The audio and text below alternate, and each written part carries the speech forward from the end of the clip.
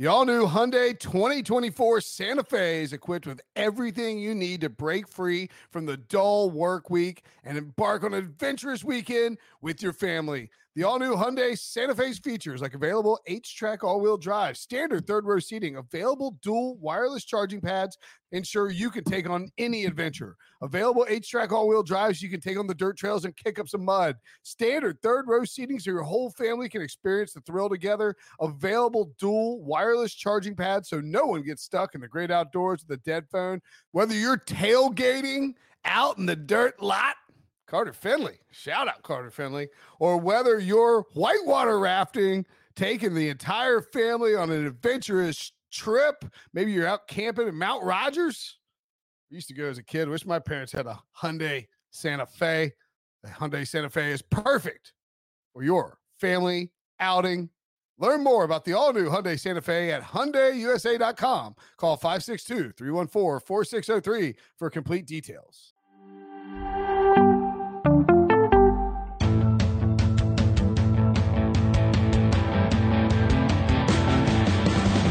What's up, everybody? Welcome to the Pick Six Podcast, CBS Sports Daily NFL Podcast. I'm Will Brinson. I'm your host. We're here to break down.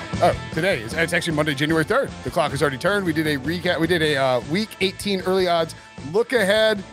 That's in the feed as well. You can check that out. And we're going to break down the playoff scenarios. Tons of action on absolutely insane Week 17. You know, I know that we don't necessarily believe that football needs to be longer, but it did make for like a, I don't know, like Week 17 was really cool, and it's setting up for like a Week 18 that maybe a little more boring. But I felt like there was no, like, as all this stuff is kind of happening in Week 17. Usually in Week 17, everybody's sitting their players. Anyway, joining me to break it all down, Ryan Wilson, John Breach. What's up, boys? You're looking very orange out there. Yeah, I'm celebrating Breach's successes, and unlike Breach, I'm not being passive aggressive about it. I hope all the best for Cincinnati and Philadelphia. In fact, I hope they meet in the Super Bowl so we can see Breach and Debo have a fist fight. That's where I'm going. Well, first of all, Debo and I would not have a fist fight. We would pregame at a bar in Los Angeles and then walk in the stadium happily together that our two teams are there. And then Debo would actually probably cheer for the Bengals since his team just won a Super Bowl in 2017. He would want to share the wealth because that is the kind of guy Debo is. But I will definitely be mentioning the Bengals as often as possible on this podcast. So you guys might want to mute me. Can you mute me, Brenton, or do I have to mute myself? You can't mute me, can you? I have no power. I have no power or authority. Oh, right. You guys see that Bengals game? Man, it was crazy. No, you listen. By the way, who day? Quickly. The Bengals? Yeah, Breach has earned this. He's been through a lot. I would just ask Breach, and Brinson, you and I point this out to him in our daily chats. Don't be a butt H about it, or a beehole, whichever. Just enjoy it and let us join with you. No, you can't have somebody as downtrodden as a Bengals. Well, you know what's funny is I like take this honorably, or like I was going to tell you guys that you guys say I talk smack more than I actually do. You guys, which is also hilarious. But you know what? Just to give you the mindset of a Bengals fan, one of the first texts I got after the Bengals beat the Chiefs was, "Oh God, who are we going to lose to in the playoffs?" I got a bold prediction. And I got sad, but they're not going to lose in the playoffs. I got a bold prediction, and we'll talk about it when we talk about the game. Yeah, let's if you're watching on YouTube, hit the like button, youtube.com/pick6. We go live, and subscribe and get alerts. We go live after every primetime game. We will also be going live during the playoffs. Those will be fun. Those will be a little bit earlier during the day too. Tons of live shows during the playoffs. So you can hang out in the chat with us. We have a ton of Cincy folks in there. I don't know if is it Breach brought him in, or was our buddy Colin Bear? I think that's how you pronounce his last name. I think I owe him $100. I thought it was a lot more, so I'm actually fine with that. I don't know. These Bengals fans are rabid, man. And if you're listening on Spotify, if you're listening anywhere, thank you, of course. But specifically on Spotify, we have they have 5-star ratings that they added. And you can give us a 5-star. We'd really appreciate it if you did that. Let's get into the playoff picture. So notable movements from this weekend. The Bengals, as we point out, clinched the AFC North. Congratulations, Breach. We definitely made fun of the idea that of anyone betting on that like before the season. The Titans clinched The AFC South, the Patriots, Bills clinched playoff spots in the AFC. The Eagles clinched a playoff spot in the NFC, and the Packers clinched the number 1 seed in the NFC as well. If you've been hanging out with us watching the early odds show, there may be a little bit redundancy here as we talk about the playoff picture, but not everyone will listen to that podcast. So bear with us. I didn't listen to it, so this will all be new to me. There you go. Teams eliminated on Sunday include the Broncos, Dolphins, Browns. I think that, Falcons with their rounds. Washington was eliminated. There he goes. I think the Texans, Seahawks, Panthers were already gone. Jets, Jaguars, Lions, Giants, and Bears. I love that you think the Panthers are still in it. I mean, they kind of were like flirting around for a while. So the teams that are still alive in the AFC, but have not clinched, there's 4 teams left for 2 spots. Indianapolis, 5 teams left because Baltimore's still alive, right? Yes. Five teams. So the Colts, of course, the Chargers, who are the current 6 and 7 seeds. Vegas is the 8 seed, Pittsburgh 9, and Baltimore 11. The Colts are win and they're in against the Jaguars in week 18. The Chargers and Raiders play each other on Sunday night in week 18, and the winner will be into the playoffs. The scenario that the Steelers and Browns play on Monday night. If the Browns beat the Steelers are out. If the Steelers win, the Steelers and Ravens play in week 18, and they would also need Indianapolis to lose to Jacksonville. Although I will say that game is in Jacksonville, and Indy has not won in Jacksonville since 2014. Correct. And Jacksonville only has 4 wins since the final week of the 2019 season, and 2 of them are against the Colts. Stop it. I'm just trying to give hope to my fellow AFC Northers out there. Steelers and Ravens. Trying to give Wilson false hope. It's possible. Yeah, passive-aggressive breach in 5th gear already. I'm giving you facts saying that the Jacksonville could beat Indianapolis. They're not going to. The Raiders. The Raiders can actually also clinch a playoff berth if they win. Indy loses and Pittsburgh loses a single game. That's kind of wild. Wait, so they could. That's the nightmare scenario for the NFL, because if that happens, then the Raiders have nothing to play for on Sunday night. And then you get the scenario where they just bench everyone and the Chargers win and get in. So that would be crazy. That would be insane. Similar to what we saw happen in 2009 when the Jets beat the Bengals 37-0 in the final Sunday night game of the year. And then the Jets beat the Bengals in the playoffs the following. I didn't need to bring that up. Nobody needed to bring that up. I thought you want to know that. Smash that like button if you're in the YouTube chat. So it seems, so obviously we think one of the Raiders and Chargers get in, just the winner of that game is the more than likely scenario. And then do you think it's just Indy and then one of those teams gets in? That's pretty high percentage chance that happens. I think the conversation, and you guys can disagree if you like, but it's Sunday night. Chargers Raiders will determine what happens. And both those teams played really well this Sunday. I lean Chargers because I have a crush on Brandon Staley, and I still on the apology tour for Justin Herbert. But I don't know. The Steelers no, and I think the Ravens absolutely not. Just because they're too far back. Yeah. You just need too much. You're asking for Indy to lose as a 14-point dog to a terrible football team.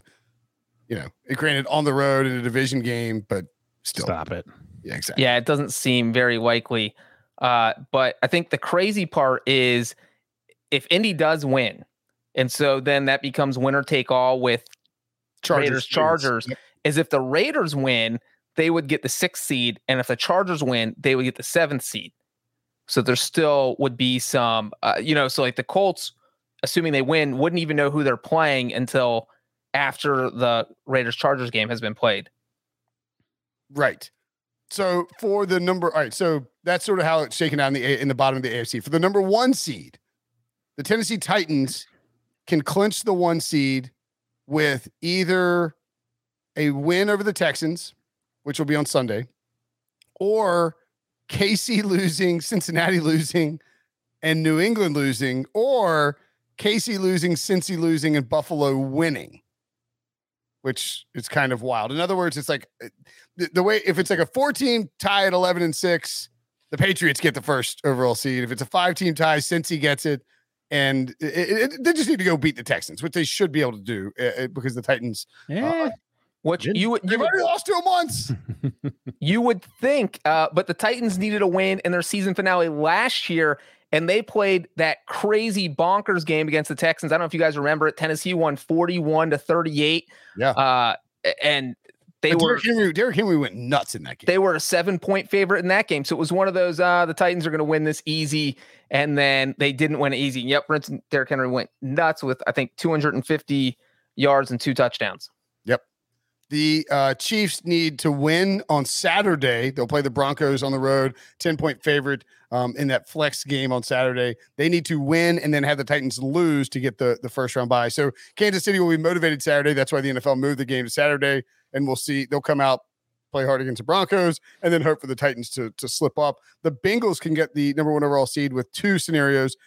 They can either win and Tennessee loses and Kansas City loses and New England loses, or win and Buffalo wins, Tennessee loses, and KC loses. Quite a Breach. Who did the Bengals play? The Cleveland Browns. Oh, Browns in Cleveland. Browns going to win out the next 2 weeks. They might. They might. I was telling Brenton, I wouldn't be surprised if the Bengals rest. If they think there's an absolute outside shot.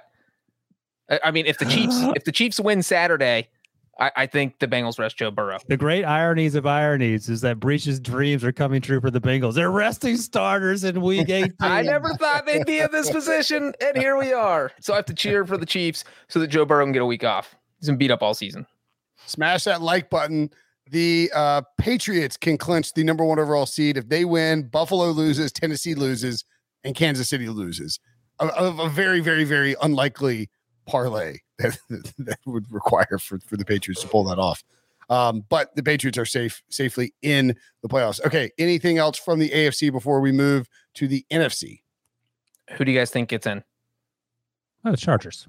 Yeah, I think it's Chargers. And I'll make my bold prediction. I think the Bengals are going to win a playoff game.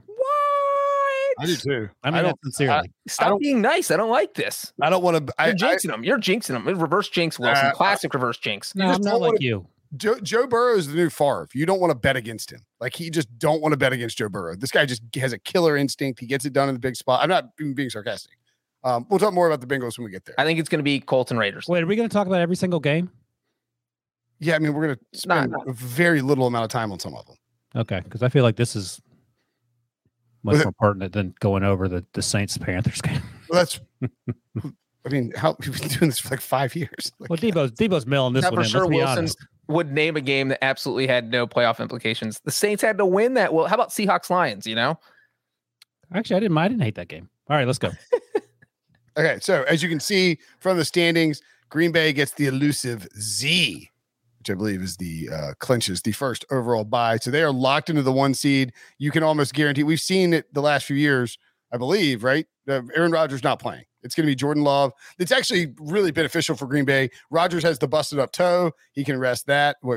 Theoretically, the busted up toe. I guess he can rest it for 2 weeks. He gets surgery on it if he wants, because he can rest in week 18. They have the bye and the wild card round. Like, my goodness. You know what I was thinking about this Breach dream come true about more starters not playing in week 18?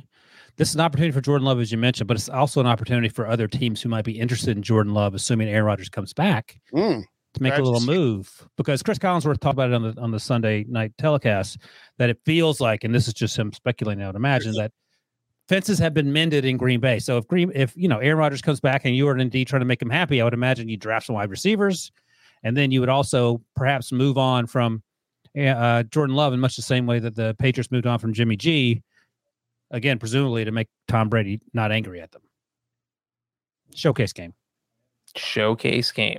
Rodgers actually said, is saying right now in his press conference, or just said, that he was checking out the end of the Cardinals-Cowboys game, saw Kyler Murray run around the edge to ice the game, and he knew that all they had to do was go win against the Vikings in the night game, and they would have the number 1 overall seed.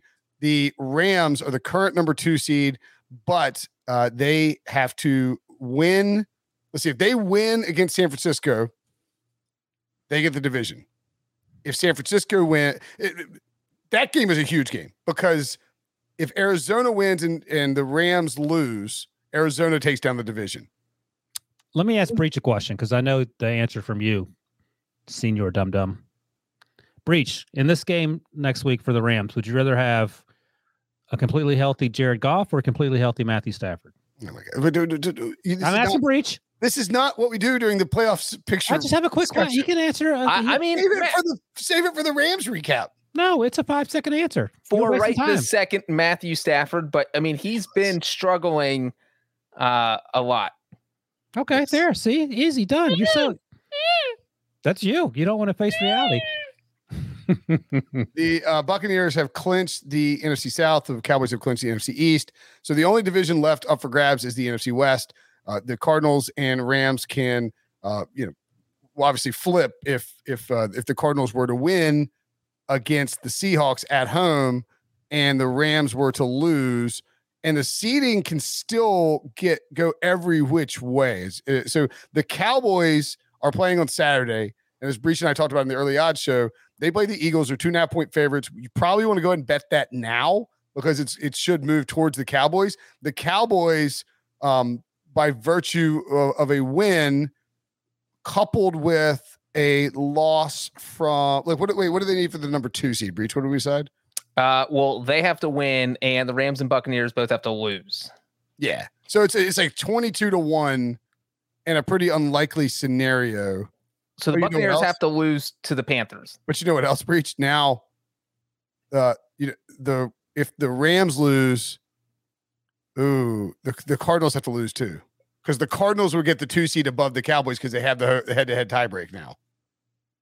So if the Rams lose, oh man, this is a really difficult road to get the 2 seed for the Cowboys.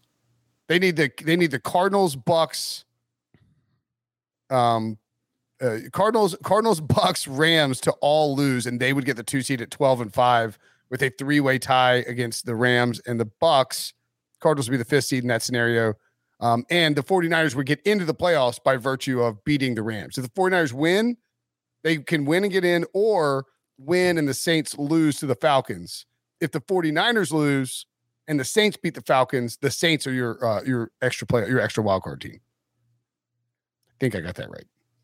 A lot of craziness. And, it's like Russell Wilson against the Cardinals. That's not too crazy. It could be his final game in Seattle. Wants to go out with the Seahawks. Wants to go out with a bang. Obviously, the 49ers beating the Rams isn't too crazy because they've won 5 straight against the Rams. So I think the craziest part of this would be the Buccaneers losing to the Panthers. But even if the Cardinals and Rams both lose, the Cowboys could at least jump up to the 3 seed. Yes, that is correct. If either of, oh wow, you know what? No. If there's if the Bucs lose, but the Cardinals and Rams win, the Cowboys would still just be the 4 seed. This is wild how much stuff can move around. So really anybody from any of LA, Tampa Bay, Dallas, or Arizona can end up as the 2 seed still. So that's why the Cowboys should be motivated on that Saturday game to play. And then, of course, you have the wild card spot. San Francisco, Philadelphia is in. We don't think Philly might potentially rest their players in that Saturday game because of they're locked into either 7 or 6. And they have no earthly idea who they're going to play. So you're not going to you're not motivated to beat the Cowboys just so you can to decide your wild card weekend opponent. You just sort of let it go as it falls, or let it play out as it falls, and then just try to be healthy for the wild card. I think that's probably the move for the Eagles, right? Yeah, I don't know why the Eagles would play anyone. But although, you were just talking about Aaron Rodgers said after the game against the Vikings on Sunday night that he absolutely wants to play next week, and he plans on playing. And I'm guessing, yeah, he said that. I'm guessing that has to do with the fact that he does not want to sit out for 2 weeks and get rusty and that's a long time, because then by the time you're back on the field, it's been 3 weeks since your last game. And, I understand why someone would want to avoid that, but that's, only applies to the team that gets the bye. If you can rest your starters in week 18, then you have the bye, and then you don't have to play till the divisional round. But yeah, he said, I'm going to play this week. I expect Devontae to play and our guys to play. Well, that's immediately following that game. Let's see how that works out with Matt LaFleur and his decision making. Smash that like button if you're watching on YouTube. Okay. Anything else are we missing anything else? Who gets the last playoff spot in the NFC? Saints or 49ers? 49ers going to lose to the Rams? I have a bad feeling about it, honestly. You think the 49ers aren't going to make it? Who the Saints playing? Saints are at the Falcons. Oh, I mean, Falcons will try hard in that game to knock the Saints out of the playoffs, though. Falcons can score. I don't know if the Saints can. The Saints defense is really good. That game could be 6-4 or something. Yeah. Two safeties. And I will say, everybody knows about the Super Bowl draft we did, where we each picked 4 teams to win it all, including where our are listener. we at on that, Preach? My two teams are the 49ers and the Saints, right? C-Rad is the only person who currently has all 4 of his teams in: Buccaneers, Cardinals, Titans, Colts. That was our listener who participated. I can get all 4 in if the Chargers get in, because I also have the Bills, Cowboys, and Bengals.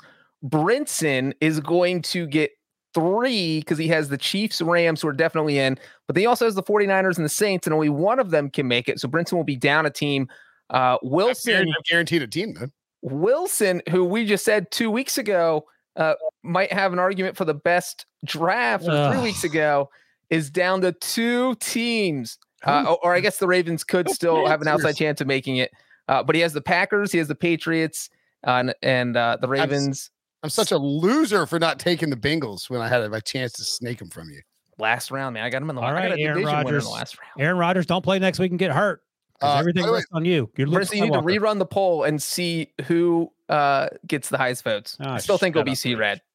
The games were so crazy on Sunday that the 49ers won their game, and their division their playoff odds dropped 22.9% from 86.4 down to 63.5 because the Saints, the way that things shook out, it basically left them having to beat the Rams, who the Rams are a good football team. I know you hate Matthew Stafford with all your I don't hate him. I just and point out how a big part of that, Brinson, just because people might be wondering, how can a win? How do you drop 22%? And it's because the projections originally had the Cowboys beating the Cardinals, and if that had happened, then the Rams would have clinched the division. They wouldn't have had anything to play for in Week 18, correct. And so that's what the simulations assumed.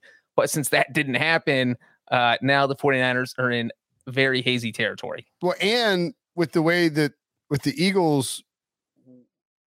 With the Eagles clinching a spot and winning, right? That changed things too, because now it left only one spot whereas before, if the Eagles had lost out, they could have done that. They could have, it would improve the odds for the 49ers. By the way, I got a fun fact before we move on back to the AFC. We're not going to talk about the Steelers because they didn't play yet, but Alan Saunders of the Pittsburgh Post-Gazette tweeted this out, and this would be the best thing ever. And I would love it if it happened.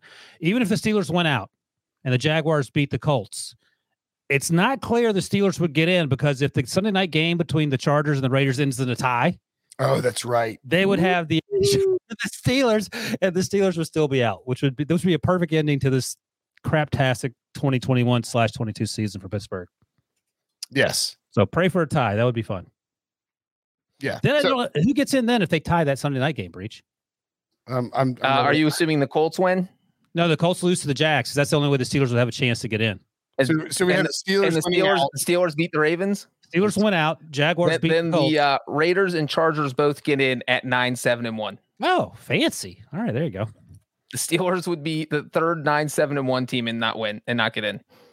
What? Whoa! So now that actually gets kind of interesting, because I would love to watch that Sunday night game, knowing that the Steelers could still miss the playoffs. But if you're the Raiders and Chargers, wouldn't you just kneel it on every play so you both get in? And the NFL would lose its minds. Roger Goodell would be calling both sidelines. What are you doing? Like, nah, bro, we're going to the playoffs. I can't answer text during the game, because that's the only path where both of them can get in, right? There's a path. There's a path to 9 wins. That would be that would be fantastic. And that in that scenario, the Pats would get the 1 seed. Good Lord, what a zoo this would be. Wow. The Raiders and Chargers can both get in if the Steelers lose Monday night and then win in Week 18, and the Colts lose in week 18. Is that, would that be legal according to the NFL bylaws? I have no idea. I mean, you could just What's that? Doing nothing? doing nothing. I mean, Kneeling on every What are they play. going to do? They're going to run down there and like disqualify him? it'd be on Sunday Night Football. Like it would be. Did you watch last year's Sunday night game where the Eagles just threw it away? Nobody cares. They got mocked and now they're in the playoffs. They got the last laugh. What if they just punted on first down every time for like you punt over and then like the Raiders accidentally blocked a punt? That'd be something the Raiders would do. Yeah, something. Yeah. Or like I would be like I'd agree like a gentleman's agreement to do it, and then like you just grab the ball late and just go score. Like you get the ball and then just completely hose over your opponent. All right. Anyway, that is the playoff picture. If you got questions about it, holler at us in the chat. We're happy to answer anything and everything. We're going to take a quick break, and when we come back, we'll recap week 17. Woo! The perfect combination of versatile athleisure and training apparel has arrived. Thanks to the visionary minds of New Balance, Clutch Athletics, and Rich Paul, the designs reflect the heart of the athlete and the spirit of the community. With rising defensive stars Will Anderson and Chase Young on the roster, Clutch Athletics brings the best innovative gear to all athletes, giving them style and performance on and off the field. Learn more and purchase Clutch Athletics at newbalance.com. Robert Half research indicates 9 out of 10 hiring managers are having difficulty hiring. If you have open roles, chances are you're feeling this too. That's why you need Robert Half. Our specialized recruiting professionals engage with our proprietary AI to connect businesses of all sizes with highly skilled talent in finance and accounting, technology, marketing and creative, legal, and administrative and customer support. At Robert Half, we know talent. Visit roberthalf.com today. That's right. We just take breaks just like that. Okay, we're going to start. I mean, somehow amid all of this, well, you know what? We'll get to the Bengals in a second. I'm right here. We can wait all night. Talk about the Bengals all night. I don't care. We have to start with the weirdest thing that we saw today, and the weirdest thing you've maybe ever seen in a game in the history of football. But somehow only the fifth weirdest thing that's happened to Antonio Brown in the past 3 years. Antonio Brown took off his clothes and left the stadium, and he was released. He was released in the middle of a game, basically. Not technically. Bruce Arians comes out afterwards and says, let's listen to the Bruce Arians saying after the game, ask about Antonio Brown's status with the team. He is no longer a Buc. All right, that's the end of the story. Let's talk about the guys that went out there and won the game. So people are kind of mad about that, and I get it, because Bruce Arians, when Chris Godwin went out with an injury and they kept Antonio Brown, even though he'd faked his vaccination card, which again, top 5. I mean, Antonio Brown's last 3 years have been incredible. When all that happened, Bruce Arians was like, I don't care what anybody thinks, we're keeping him. And now he's like, shut up and don't ask me questions about Antonio Brown. Ryan Wilson, does Mike Tomlin feel vindicated today? I don't think he feels vindicated, but I think Bruce Arians is embarrassed more than Tomlin feels vindicated, or John Gruden / Mike Mayock feel better about trading Antonio Brown, or Bill Belichick feels like he dodged a bullet when Antonio Brown got in trouble for the other off-field stuff that he's done. But the litany of things that this guy has done, I mean, we could do a whole podcast on that. I mean, it's like a 30 for 30, and it's over, a 4-year stretch. And here's the thing. Antonio Brown is a slam dunk Hall of Famer. Also, Antonio Brown is not going to the Hall of Fame. And unlike Terrell Owens, who, whether sports writers want to admit it or not, the voters, they kept him out for some time because they didn't like who he was off the field. And you're not supposed to worry about what guys do off the field. You're supposed to be solely focused on the field. Guess what Antonio Brown did on the field on Sunday? He took his clothes off and quit on his team. So that's reason enough to say, all right, dum-dum, we're not even going to consider you. And I would imagine that Antonio Brown doesn't care.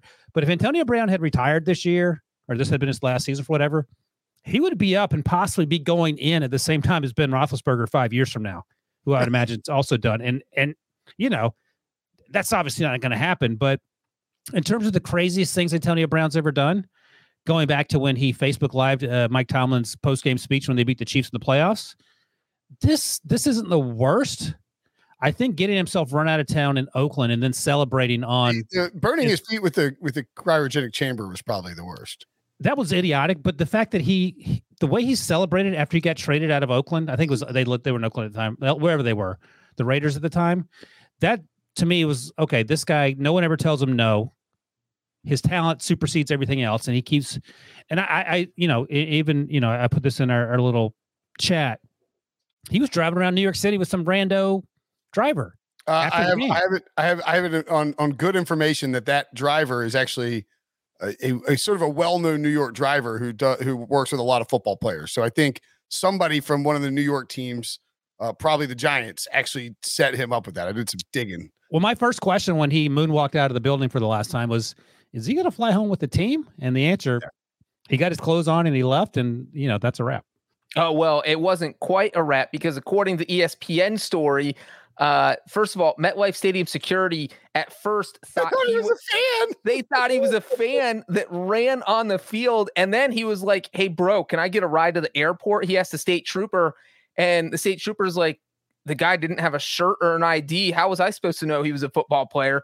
So they literally thought he was a fan who ran on the field. And Bruce Arians said, he told Fox Sports that he asked Antonio Brown to go in the game, and Brown refused. And that's what led to all of this chaos. And this is just like unbelievable that this, there was a situation with Vontae Davis retiring at halftime of that one game, which is bonkers. This is that times like 1,000. I absolutely do think this is the craziest thing he's done because it was in the middle of a game. All the other stuff, it was like he decided he didn't want to be with the Raiders, so he started throwing a tantrum and freezing his feet and got his way out. But this was the middle of a game where he was getting passes thrown to him, where he was being used. And he still had multiple $300,000 incentives in his contract. He needed 8 catches, a touchdown, and there was a third one. What was the third one?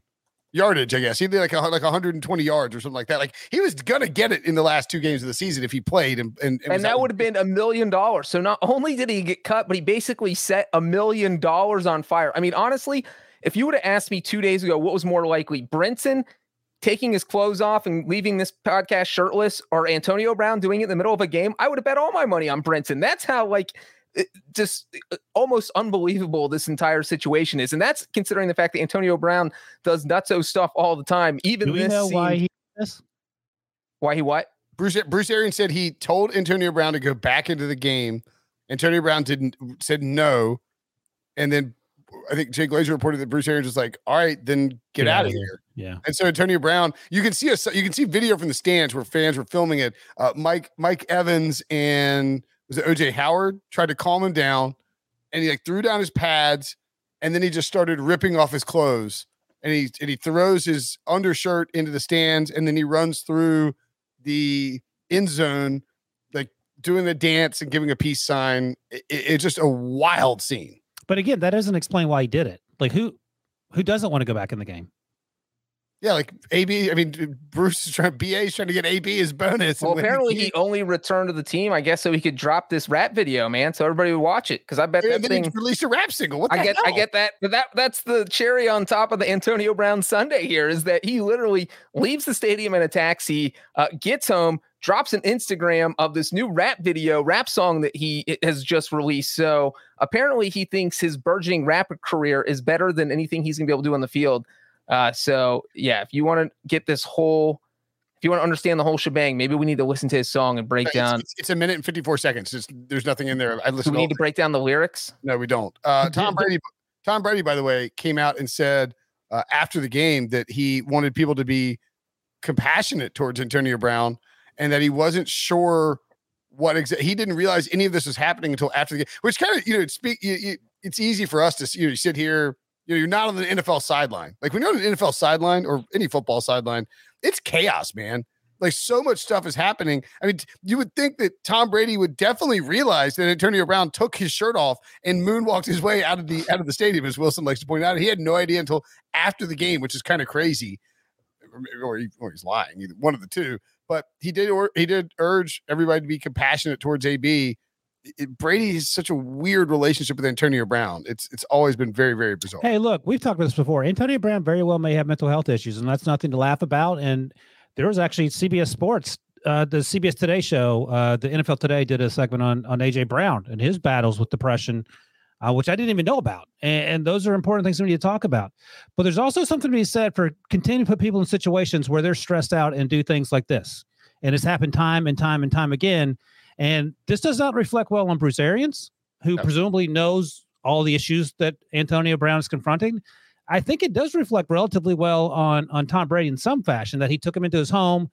He's tried to sort of not father him. They're 10 years apart or whatever, but to be a guiding voice for him or whatever you want to call it. But as far as I'm concerned, Bruce Arians in the front office, this is basically pointing a flamethrower in your face and being surprised when it burns your face off, because it was only a matter of time that this was going to happen. And I've talked to people that play with Antonio Brown in Pittsburgh. My first question was, do you think this is like CTE? And I'm not being funny. I'm legitimately asking. Yeah, sure. He's taking a ton of hits. And, Breach's guy, was that Vontaze Burfict that knocked his block off in that playoff game, Breach? That was, right? Yes. Yeah, I mean, he has not been the same since that playoff game. Maybe not. But I asked this question, and the response I got was, Antonio Brown is basically a dumbass. And that's, it had less to do with, in their mind, the potential head injury stuff. And, this person's not a doctor. What do they know? But they played with him and they've been around him. And, the Facebook Live thing, that doesn't seem to make that's not something a rational person would do,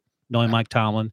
All the issues with the Raiders, that's, clearly out of character of what we would call normal. So I don't know what his issues are between his ears, but clearly something's going on. And the way he left the field on Sunday is troubling. I think Tom Brady's right, but Bruce Arians admitted that we needed Antonio Brown because we don't have any wide receivers.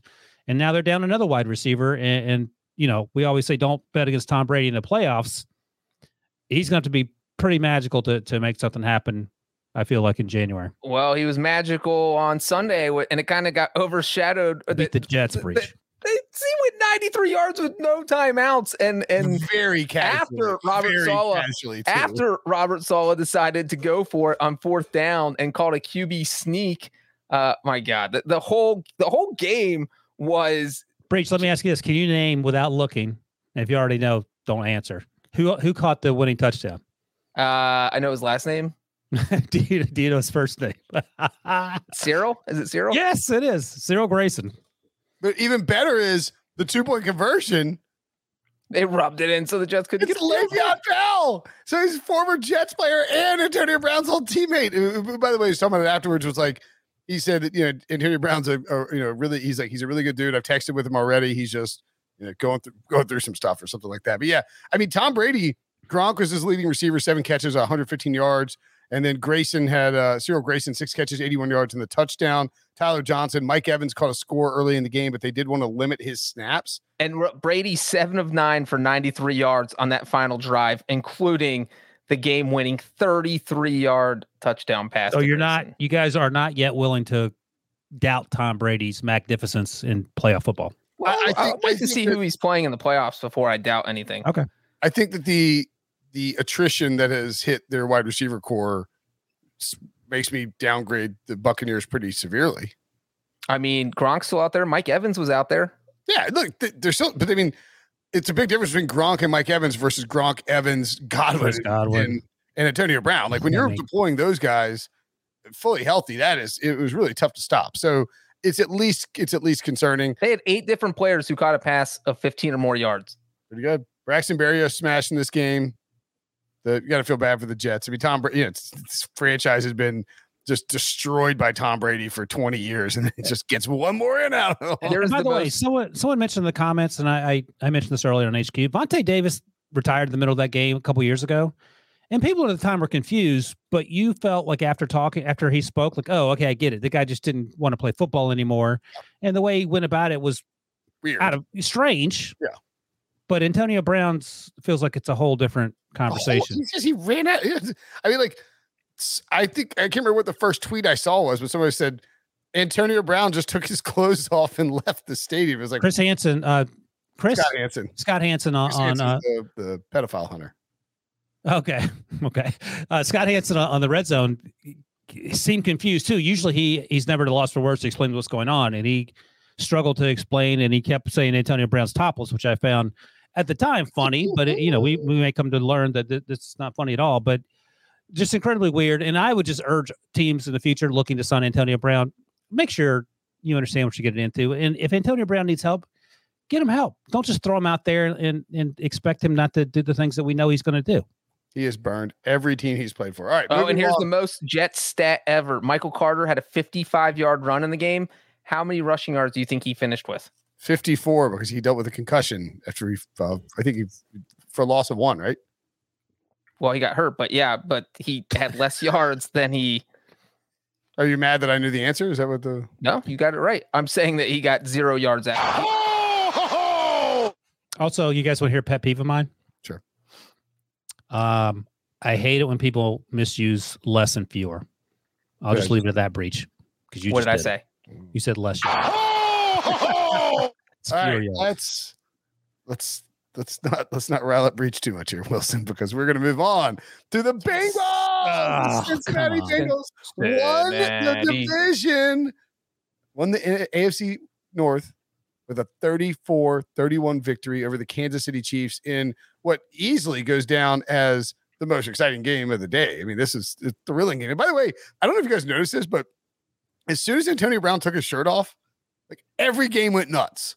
Like all of a sudden the 1 p.m. slate was just pure insanity. And it was a great finish, including this one, which featured Joe Burrow and Jamar Chase. I don't know that he may have just stolen back the Offensive Rookie of the Year award from Joe Mixon. From Michael Parsons. Don't forget him. That's an inside joke, but yes, from Mac Jones. Jamar Chase finishes with 11 catches, 266 yards, and 3 touchdowns. He was dominant. It is the single Breach. You talk about it. I have one question for Breach gets going, and Breach, you can answer the question. They're winning the Super Bowl and go crazy. Can you explain to me why Steve Spagnuolo, the Chiefs defensive coordinator, decided never once to cover Jamar Chase? Proceed. I cannot explain that. Look, I have never seen Jamar Chase so wide open. It was like Spagnuolo was thinking, if we leave him open, Burrow will think we're tricking him, and then he won't throw it. But that is not the case. That is not what happened at all. I mean, let me ask you guys, what was your favorite touchdown catch? Was it his 72-yarder, his 69-yarder? Nice. Or his 18-yarder? His first one, because he caught it, and then it was clear from 3 steps in that no one was going to catch him. He caught it and completely reversed it. He looks like Odell Beckham out there.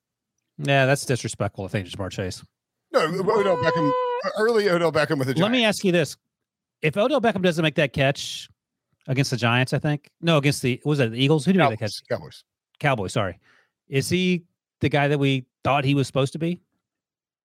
I mean, he's probably not as big, but he still put up some huge numbers his first few seasons. My point is that Jamar Chase, I think, is clearly, and he had a game-winning touchdown today. It's not the day to bash Odell. Again, that I think it's fine. My point is Jamar Chase is clearly better. But go ahead. Well, and it is. It boggles the mind that the Chiefs were just leaving him so open. I mean, there were a couple throws where Burrow made great throws, but for the most part, Jamar Chase was just getting open. Lawson dudes. I mean, well, he had 111 yards at halftime and 2 touchdowns. And then on the Bengals' first possession of the second half, he gets a 69-yard. Like, how are you getting open for that? And I think my favorite play of the day, this is where, so obviously the Chiefs were up 28-14, and it was like, oh my God, here we go again. The Bengals can't play with a good team. They're beating up on the bad teams, and I'm sure a lot of Bengals fans were thinking that. The Chiefs are at 21-7. Well, 28-14. Oh, 28-14. Sorry, yeah. Well, it felt like the Bengals were fine offensively, but simply could not stop the Chiefs. And it was just like, I had a text thread going with some friends. It was like, man, because we've all become like Burrow fans now. Like, I love. I like the Bengals. The Bengals are a fun team, but it felt like the Bengals just could not get a stop. Well, they punted on their first 2 possessions, and it felt like that was going to cost them the game because the Chiefs were going to score every time they touched the ball, which is what they did in the first half, except for the opening possession. They punted on the opening possession. I was like, oh my God, the Bengals defense is going to shut this team down.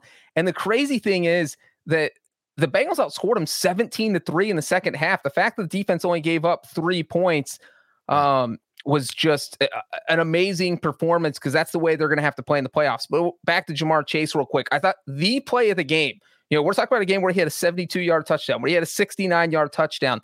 But absolutely for me, the play of the game was 3rd and 27 with 3 minutes and 20 seconds left in the game. They're at the Chiefs' 41-yard line. If they don't convert, because it's a 31-31 tie, if they get 0 yards, I think Zach Taylor probably punts it, because if you miss a 58-yard field goal, then Patrick Mahomes is basically taking over at midfield. And so I probably think Taylor punts it. If they get, 5 or 10 yards, then he kicks the field goal.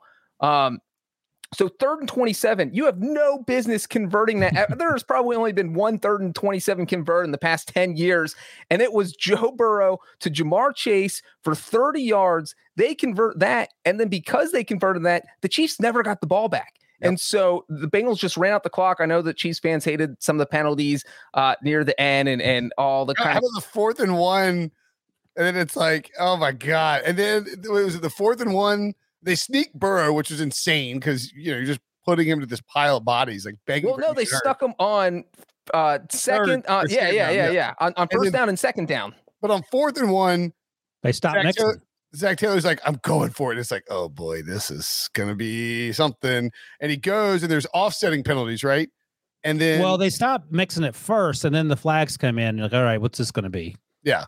And then, it wasn't clear. It was like he might have gotten over, but maybe he didn't, and they were going to have to review it. Right. The flags come in, offset, they replay the down. Zach Taylor goes for it again, and that's when there was a penalty on L'Jarius Sneed, which may give a first down. They gave a first down to, but at that point, and that allowed them to round the clock. But Burrow had gotten hurt, and he's limping around. So Brandon Allen comes in, takes one knee to set up where they wanted to be, and then he was in charge of spiking the ball to stop the clock, and he got a little close. Well, and the other thing is when Burrow got hurt and couldn't even finish, and you have to let Brandon Allen take those 2 snaps because they're still 2 important snaps. You can't have him fumble them. You can't have him mess up at all. And every Bengals fan, because you lived through Carson Palmer in 2005, you lived through Andy Dalton, the best Bengals team since this one was that 2015 one where Dalton broke his thumb trying to tackle in the Steelers game in the regular season. 2015. And so now he's out of the playoffs. And so that's what you're thinking, like, oh my God, if Burrow hurts, this win doesn't mean anything because the season's over.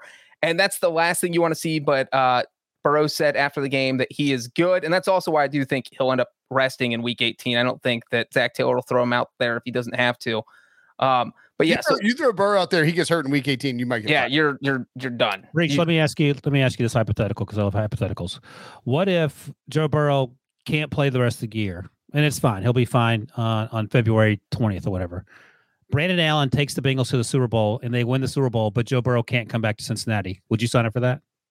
Wait, what? What's that? Brandon Allen takes the Bengals to the Super Bowl and they win, but Joe Burrow is done. They have to trade him in the offseason. Joe Burrow retires like Andrew Luck style. Yeah, that's the trade-off. Take that. But the Bengals get a Super Bowl win? Yeah. Man, that's tough. What are you talking about? I would take it. You sign in blood for the Super Bowl and take it. No, I would rather have 10 years of Burrow with the chances of Super Bowl wins than one guaranteed one. One guaranteed. How many do you have now? Nuts, bro. Breach, it's worth it. Let me just chime in. Nick Foles, exactly. How about that? And real quick, this was obviously debated a lot on Twitter with Zach Taylor going for it on 4th and goal from the 1. I was fine with that. You are playing the Chiefs. You want to get a touchdown. If you get a field goal with 50 seconds left and all the Chiefs have to do is get in field goal range, you probably don't feel good trying to stop Patrick Mahomes in that situation. But if you put him in a situation where he needs a touchdown in 50 seconds with no timeouts, then you're feeling pretty good. So, well, I don't know if you're feeling pretty good, but it's just going to be a lot harder you feel better. Yeah. Also, I think the other thing is, even as good as your defense played in the second half, if you kick that field goal, you're giving Mahomes the ball with 50 seconds, and if he gets a touchdown, he beats you. And I mean, that can happen. One.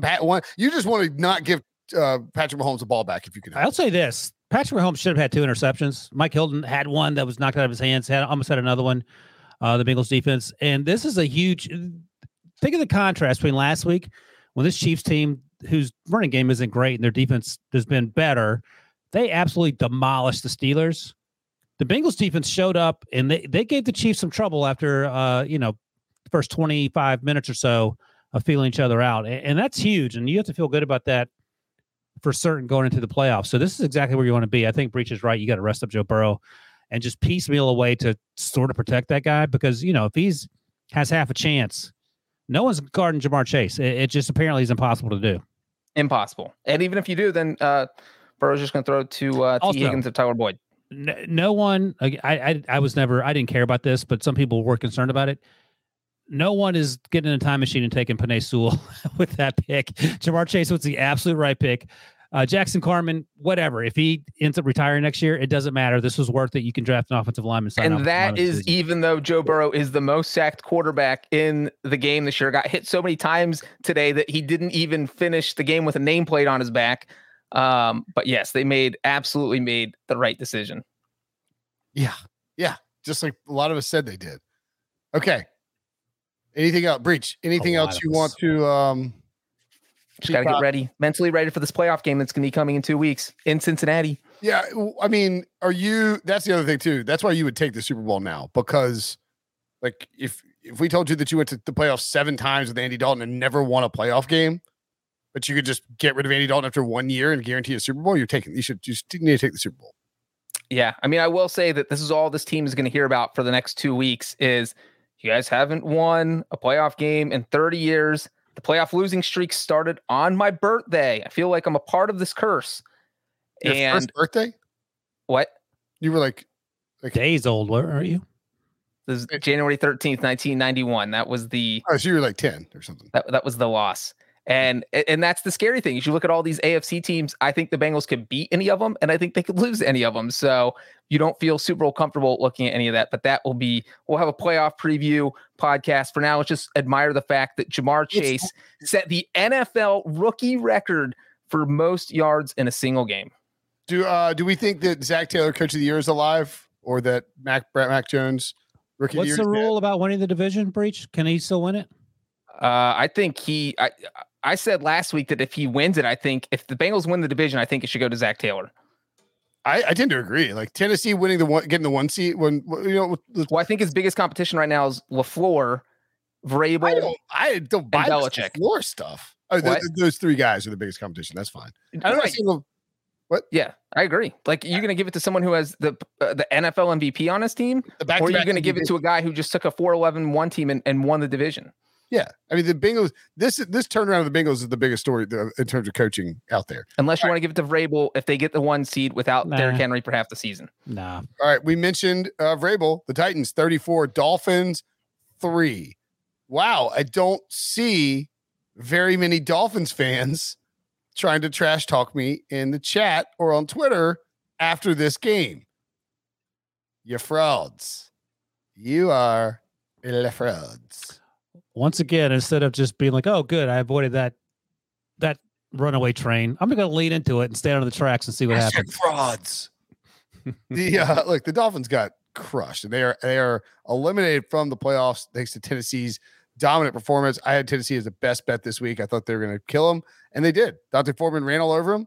Ryan Tannehill 13 of 18 for 120 and 2 touchdowns, and Tua Tagovailoa was quite stinky. 18 of 38. Wow. For 205 yards. God, that is repulsive. Lost a fumble. Had a terrible fumble. Had a pick too. So he had Garo Yepremian fumble. You hear me, Breach?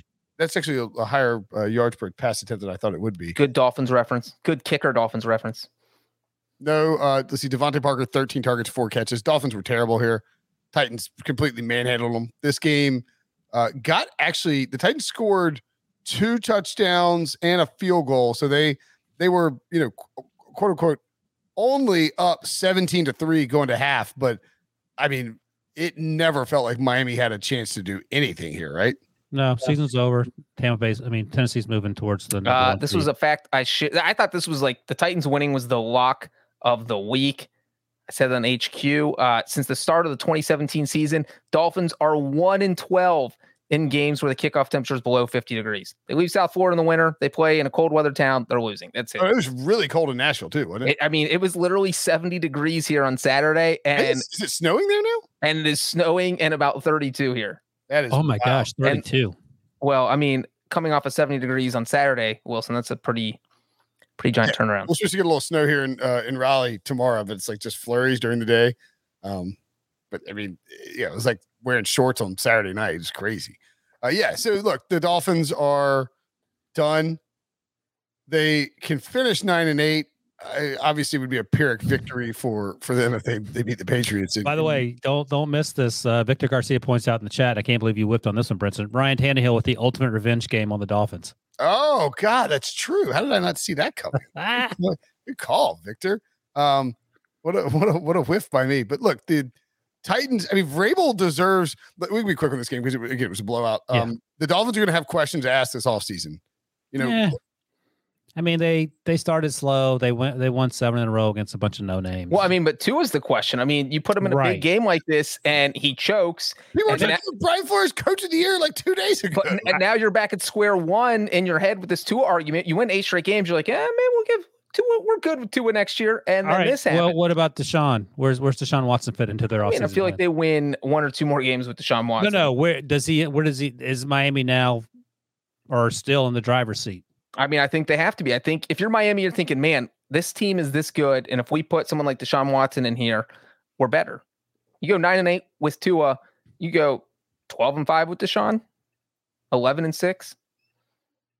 Yeah. By the way, the Dolphins are now they're currently getting the 22nd overall pick from San Francisco, and they're giving away the 14th overall pick to the Eagles.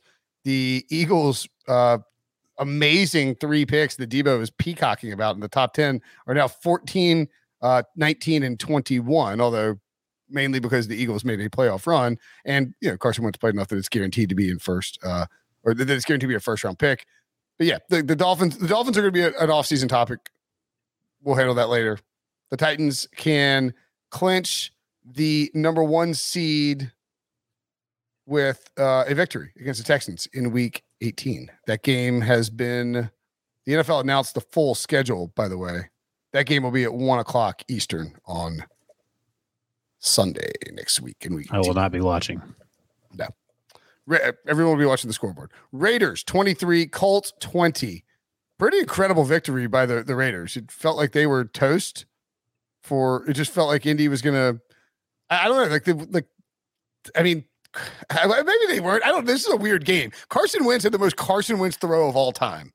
He throws it into a double coverage. The defenders collide. The ball pops up in the air, flies backward, and it lands in T.Y. Hilton's arms, which is just bananas. And then, of course, Hunter Renfrow being scrappy. Hunter Renfrow helps set up a Daniel Carson field goal to break a tie.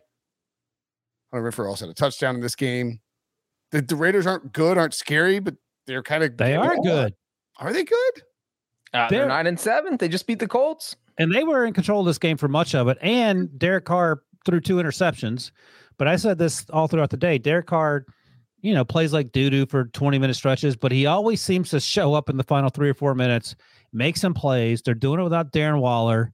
Hunter Renfrow, like if you saw Hunter Renfrow's stat line, you'd be like, that guy should be a first-round pick.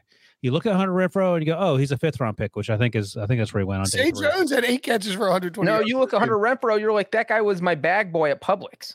Right, exactly. And I think that speaks to the whole draft conversation. But I'll be interested to see where Derek Carr ends up next year, whether he stays in Las Vegas or whether there's some push to get him out of there, whatever the coaching situation is. Can Bisaccia win Coach of the Year as the interim coach? Because I know the wins. Yes, because Bruce Arians won interim coach. Oh, there you go. When Chuck Pagano. If they make the playoffs, he also has to be in the running. I think Zach Taylor's the favorite. But I mean, what he's done with all the off-field stuff they've had to deal with between David Arnett getting cut, the former first-round pick, obviously Henry Ruggs, obviously John Gruden. I mean, it's been one thing after the next. And this team, while they have a lot of holes, they also they're winning some tough games. I mean, they beat the Cowboys in Dallas. There's no reason the Colts are losing this game, and you could say Carson Wentz was still recovering from COVID, but his stat line is the exact same stat line we've seen every week from Carson Wentz. He's not that good. Well, Debo would like a word, but yeah. Yeah, I mean, look, they got blown out by the Chiefs. God, they lost. Remember, they lost to Washington. What a roller coaster. So the Gruden and Ruggs stuff happens. They lose to the Bears in week 5, win their next 2 games, beat the Broncos and the Eagles going into the bye, lose to the Giants, Chiefs, and Bengals coming out of the bye, beat the Cowboys in overtime, lose to Washington, lose to KC, and have ripped off 3 straight wins. They're just a very difficult team to figure out. They feel scotch taped together. Now, So I'm thinking, like, should this scenario play out where the Steelers went out and the Jaguars end up beating the Colts? Roger Goodell has probably already talked to both these teams on the Sunday night, Chargers, Raiders, and said you cannot do this. But again, I don't know what the repercussions would be if they do in fact take knees for 70 minutes. there's got to be something in the rule book. Well, if what you suggested happens, the Raiders, I think, would have already clinched a spot. So there'd be no reason for them to kneel it. So they would basically get to pick who they want in the playoffs. Do we just kneel? Like the Chargers would have to beat the Raiders. It's all right. I didn't want to get sidetracked. There's not going to be kneeling. Even though it'd be Roger Goodell's worst nightmare to be hilarious. I mean, the ratings he would definitely say something like, "Hey, look, you cannot." I'll be honest. I would watch. That's the thing. The ratings would be absolutely crazy because I would like, are they actually going to do this? It would be hysterical. Like Chris Collinsworth, he'd be going crazy. Yep. All right. Anyway, next game. I was trying to look up collusion in the rule book really quick. Do you feel like right now? Do you feel better? We've been saying for weeks that the Colts are the team you don't want to face in the playoffs. Do you feel better about the Colts or the Raiders right now? I think the Raiders might scare me more. The Colts are a better overall team, but Derek Carr's playing much better than Carson Wentz. He is, as but the Bengals person, I would rather see them play the Raiders than the Colts in the playoffs. I agree with that. You don't want to face Jonathan Taylor is what my takeaway is. Yeah. John, and that defense for the Colts is good. It is good, although clearly not good enough to stop Hunter Renfrow.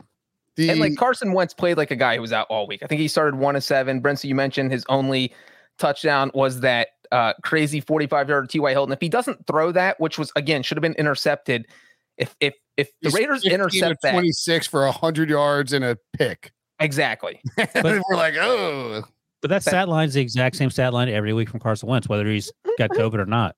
Yeah, I don't want to play the Colts in the playoffs, but I'm no longer scared of the Colts like making a deep run. Not unless Wentz just flicks the switch or something like that, or they trade for Nick Foles and start him over Carson Wentz. Awesome. Unnecessarily saucy. By the way, the Colts clinch a berth with a win at the Jaguars or a Pittsburgh loss in Week 17, plus Baltimore and the Clippers. The Chargers losing in Week 18. Raiders can clinch a playoff spot with either of two. They either win versus the Chargers or one Pittsburgh loss and Indy losing. So still some multiple paths to get in there. Chargers 34, Broncos 13. Justin Herbert broke Phillip Rivers' record for most passing touchdowns in a single season by a Chargers quarterback. 35 now. Rivers had 34 in 2018. I'm happy for. I like Herbert. 33 in 2016. Dan Fouts 33 in 1981. I'm just bitter about Justin Herbert? No, just about Breach having success and me not having success. You've had 20 years of Big Ben. Should we talk about the Bengals again? I'm in. Herbert was good in this game, man. I mean, this is an ass kicking. Oh yeah. And if you want to see hurt early, and Brett Rippon had to come in, and the Chargers sort of pulled away, and Locke was forced to try to throw the ball downfield a bunch. Didn't work out. He actually finished with an okay stat line. But the Chargers did a much better job of stopping the run. Only gave up 73 yards to Melvin Gordon and Javonte Williams on 24 carries. Ran the ball pretty well. Had a couple deep shots. There's really, 21 unnecessary points to screw my over in this game in the fourth quarter. That just didn't need to happen. Is Vic Fangio back next year? I don't know who reported it, whether it's JLC or some other NFL insider from another network / website, but it sounded like Vic Fangio might be in demand this offseason should he be elsewhere, which I found interesting. I don't think he's the problem. Is it DC or is it head coach? It was a head coach, it sounded like. But here's the takeaway for me. If you don't have a quarterback, it doesn't matter if you're Bill Belichick, your team's probably not going to be very good. So the fact that they went 7-9 is sort of impressive. Yeah, and what's funny is if the Chargers had beaten the Texans last week, they wouldn't be worrying about all this playoff mumbo jumbo in Week 18 on Sunday night. Jason Locke said the Fangio thing. He'll be covered as a defensive coordinator, not as a head coach. Oh, as a DC. Yeah. That makes total sense. It's crazy too. This is a good question from the chat on YouTube. And if you're in the chat on YouTube, hit the like button, smash that puppy. Couple more. Kill the puppy. Puppies. I know. What are you doing? I probably shouldn't say smash that puppy, huh? Is the Broncos roster really as good as it was hyped during the preseason? Probably not. Well, they traded Von Miller. Yeah, they traded Von Miller. I mean, they still have a ton of talent. They just don't have a quarterback, and I don't think they have the right coaching staff in place. Like, I don't know that. Give him a quarterback and let's see what happens. Yeah.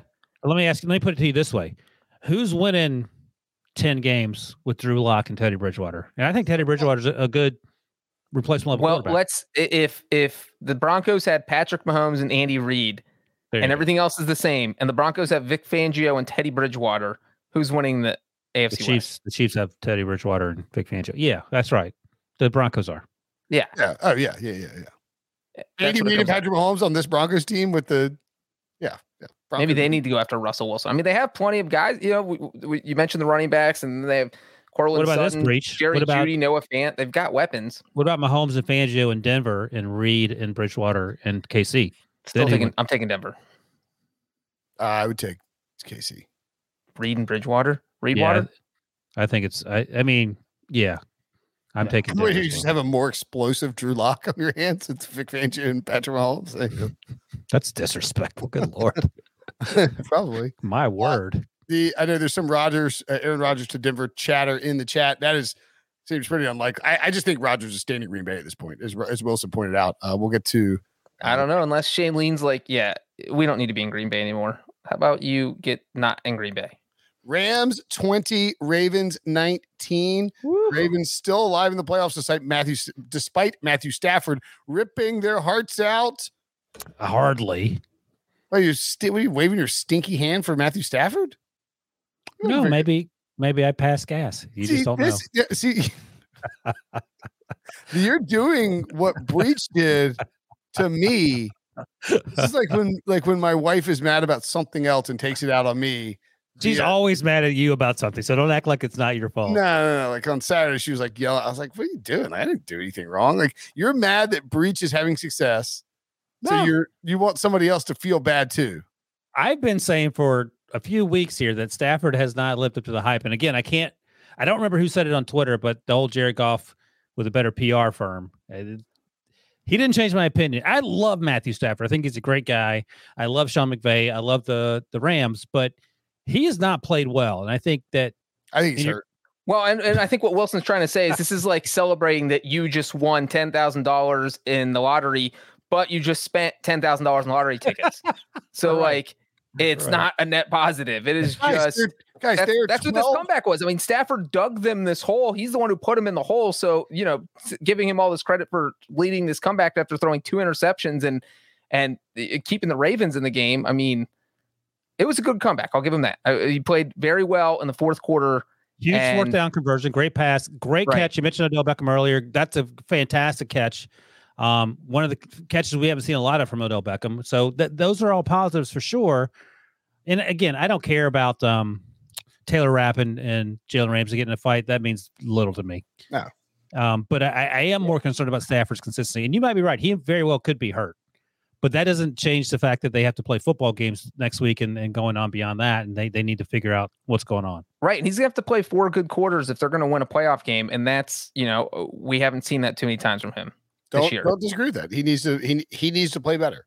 He has as many playoff wins as Andy Dalton. Andy Dalton. Ridiculous. He plays for the Lions. I'm not. Brinson, would you rather have Matthew Stafford next week or Phillip Rivers had he played the whole year in with the Rams going into week 18 and beyond? I mean, I think Matthew Stafford gives you more upside. Look, Matthew Stafford is a streaky quarterback who is going to have some bad moments. The pick 6, horrendous. Ooh. But he also has some great moments. The second interception wasn't better. The fumble also wasn't great. Look, man, but I understand that Baltimore's defense isn't very good and the secondary can be lit up, but the Ravens are a playoff contender that came to play. I mean, they were a desperate team. Fun fact. Stop it. Matthew Stafford has the 4th most pick 6s in NFL history. Breach brought the ammo tonight. This team is 12-4 and can win the hardest division in football. And it would be 16-0 if Stafford came to play every week. What do you think they'd be 16-0 with Jared Goff? It's ridiculous. No, I don't think they would be trolling takes. I do not think they would be. No, I don't know why you're saying that. I never said anything remotely compared to that. They would be 9-6, 7 or 8, whatever how many games they play now.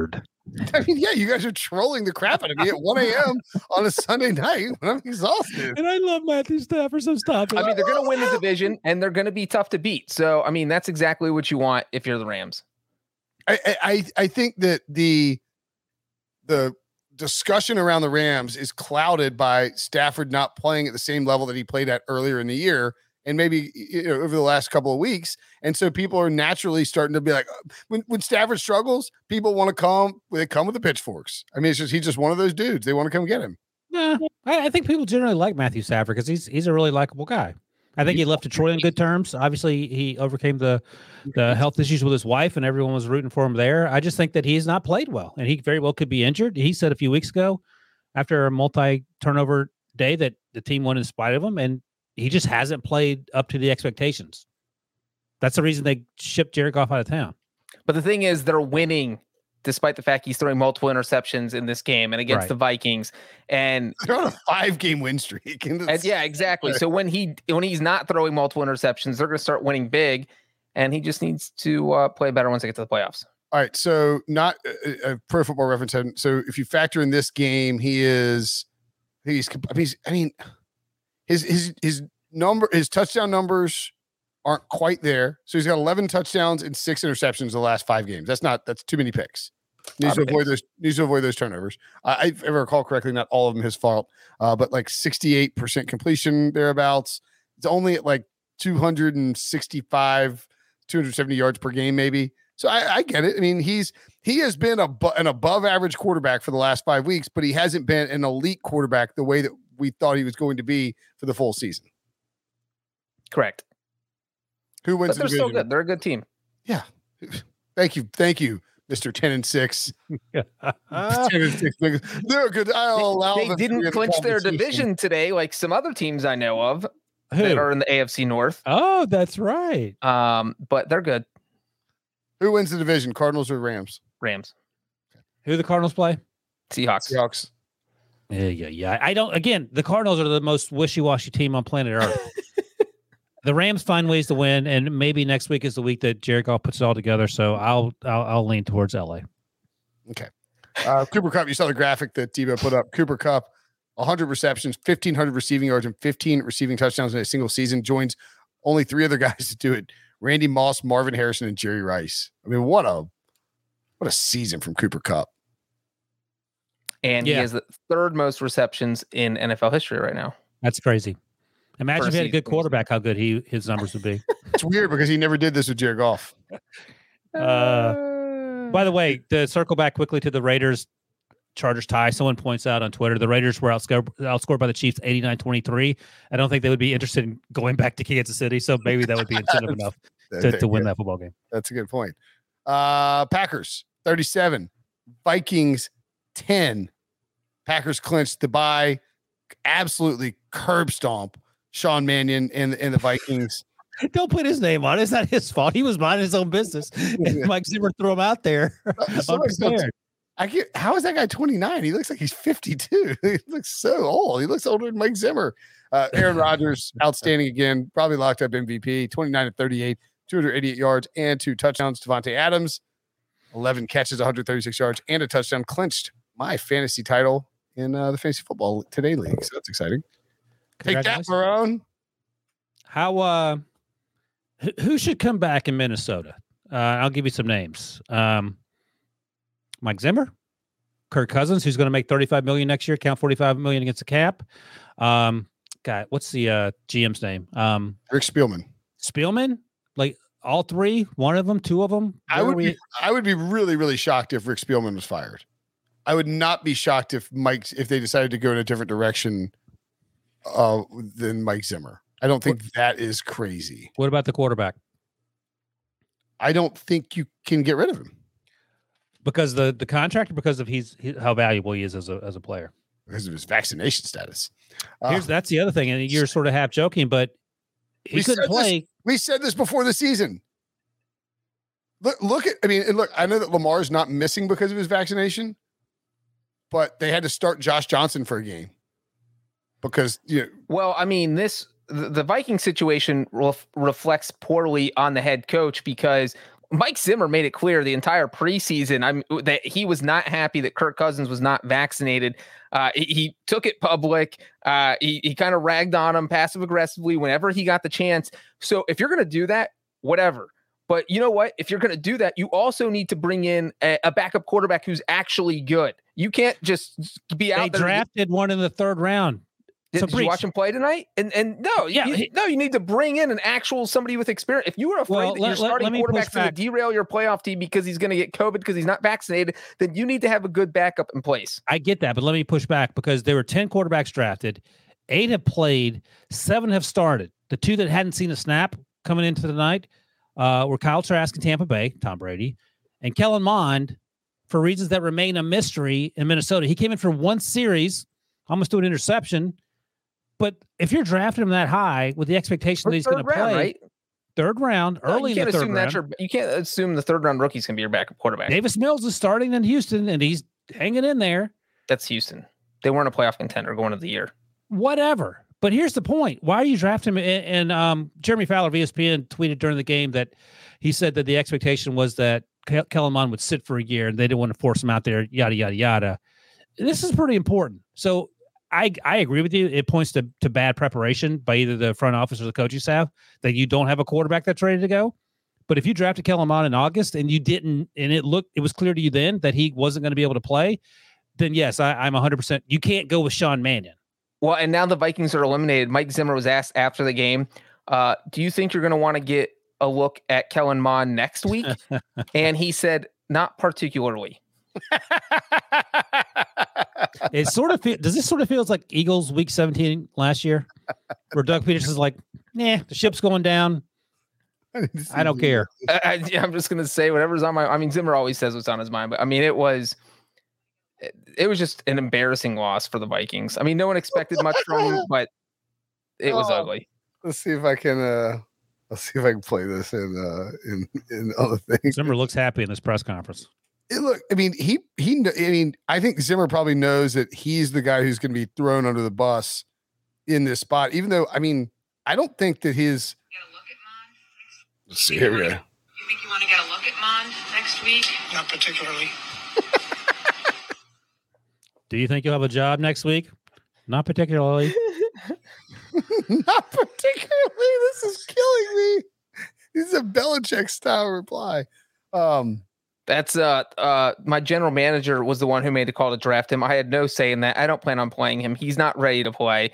And I'd prefer to have any quarterback besides him or Kirk Cousins. And if someone could get someone in here, I wouldn't need to be fired. That's what he said with that comment. And then he took his shirt off and gave the peace sign and walked out.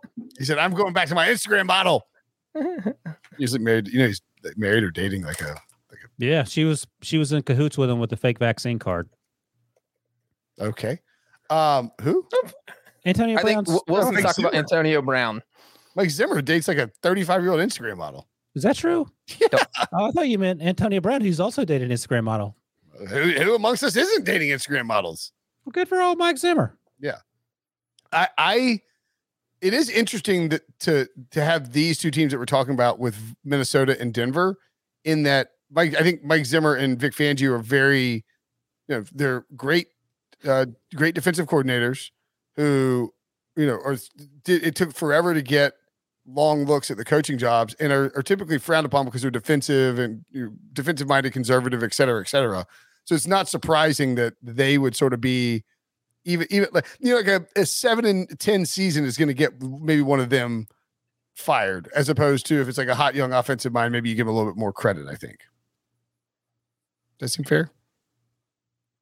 Yeah. I'm looking up Zimmer's girlfriend. I don't have time to listen. This is the Ryan's on the Google machine. Ryan's wife's going to know this. Ryan's wife's going to see that he's been Googling Instagram girlfriend. Great. Listen, Mike Zimmer, we should not feel bad for Mike Zimmer. He is doing fine. Holy Moses in the daytime. Good for you, buddy. All right. What a revelation. Wilson, would you like to get a look at Mike Zimmer's girlfriend next week? Yes, particularly. Holy Moses in the daytime. What do you think they talk about? Football. Oh my gosh. The people in the X's chat, and O's. People in the chat are cackling up too. Oh my gosh. Yeah. Oh, sweet mercy in the daytime. It's pretty wild. All right. So anyway, we'll, if people get fired, of course, we'll have a Black Friday or Black Monday. I can't even deal with this Black Monday recap. But yeah, the Packers are awesome. They clinched the 1 seed. The Vikings are out of the playoffs. There's going to be a lot of questions asked. I don't think they can move on from Kirk Cousins unless they trade him, in which case you would only have a $10 million dead cap hit. I would guess that more likely is Cousins is back for a year. I almost think I wouldn't hate the idea of just running it back one more year. You Mike wouldn't, Zimmer but I hate would that imagine idea. Vikings fans would absolutely deplore it. What's the upside? What are the positives from this team? I don't want to say they quit in this game because they had a lot going against them, but they didn't look like they wanted to be out there. I don't disagree. I mean, do you want to be outside in 8-degree weather? I don't even talk about this game right now. Okay. Yeah. Let's move on. Smash that like button. We got a couple more likes. We get a free. We're giving away a hat, a Brinson Sucks hat. Cardinals 25, Cowboys 22. Massive win for the Cardinals, keeps them alive in the division race. If they had lost that game, the Rams would have clinched, I believe, the NFC West, and would have made a huge blow to the 49ers, as Breach had pointed out previously. We saw the 49ers playoff percentage drop 20%. It's because the Rams are not going to rest players because they want to try and win the division. Sean McVay almost certainly would have rested his guys had the Cardinals lost the Cowboys.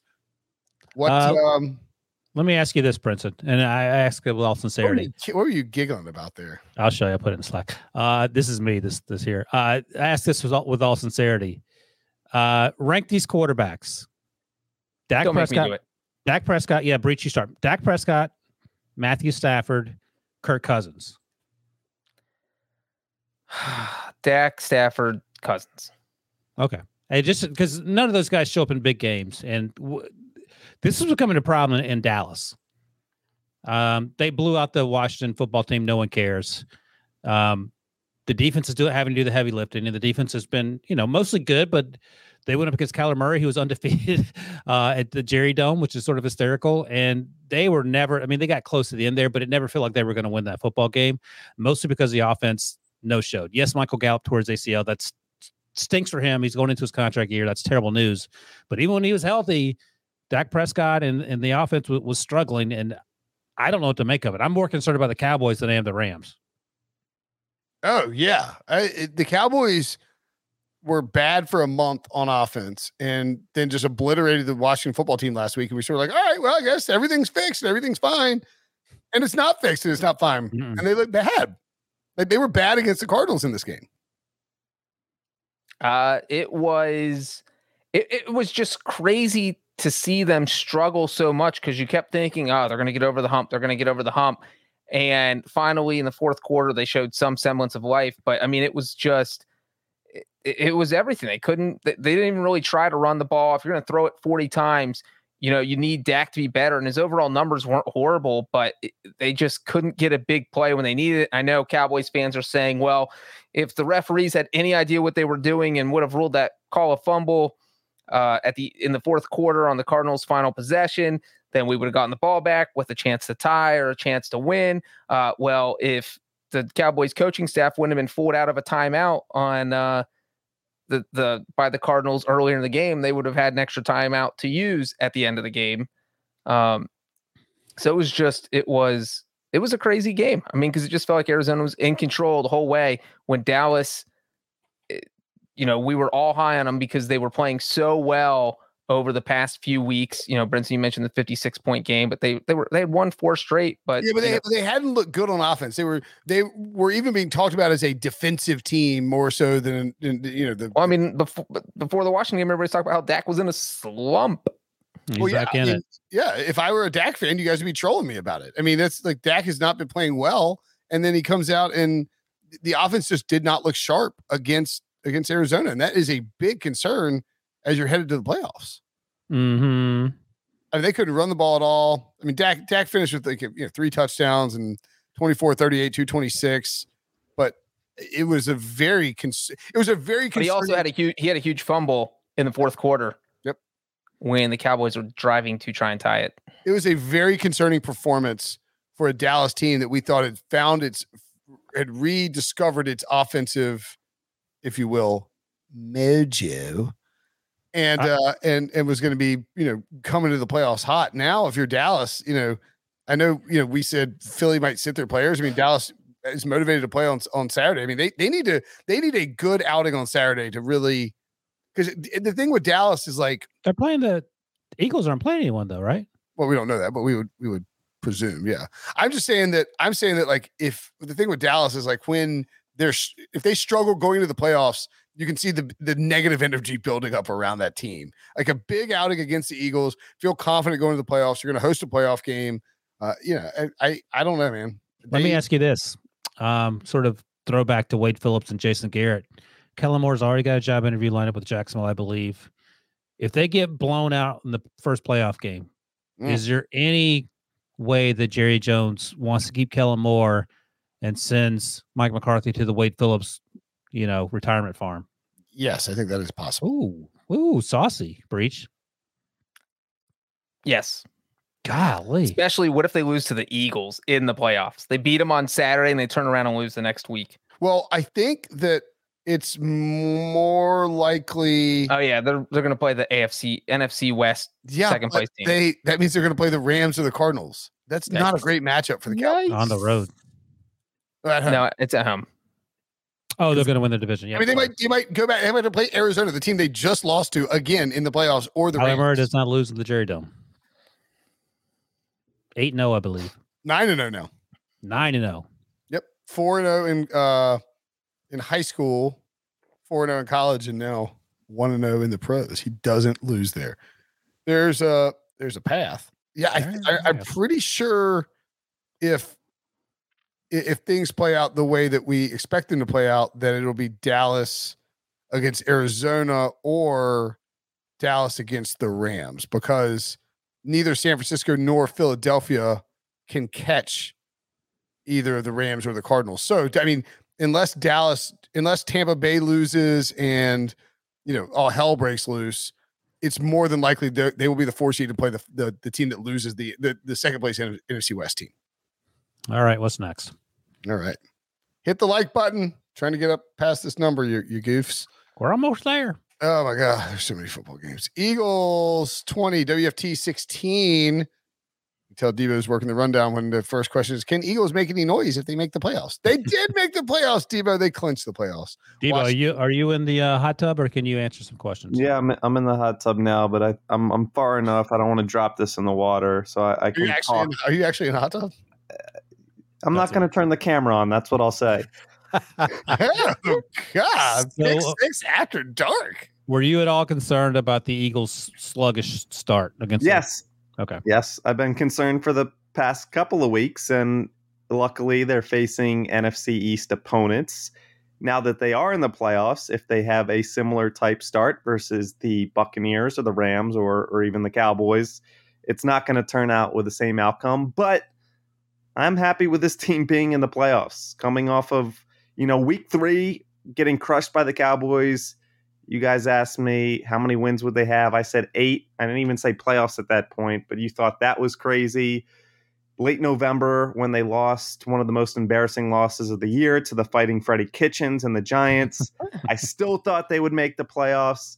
9 wins in Nick Sirianni's first year, when there was all those concerns by myself and others early in the year, a lot of questions with Jalen Hurts as a year 1 starter.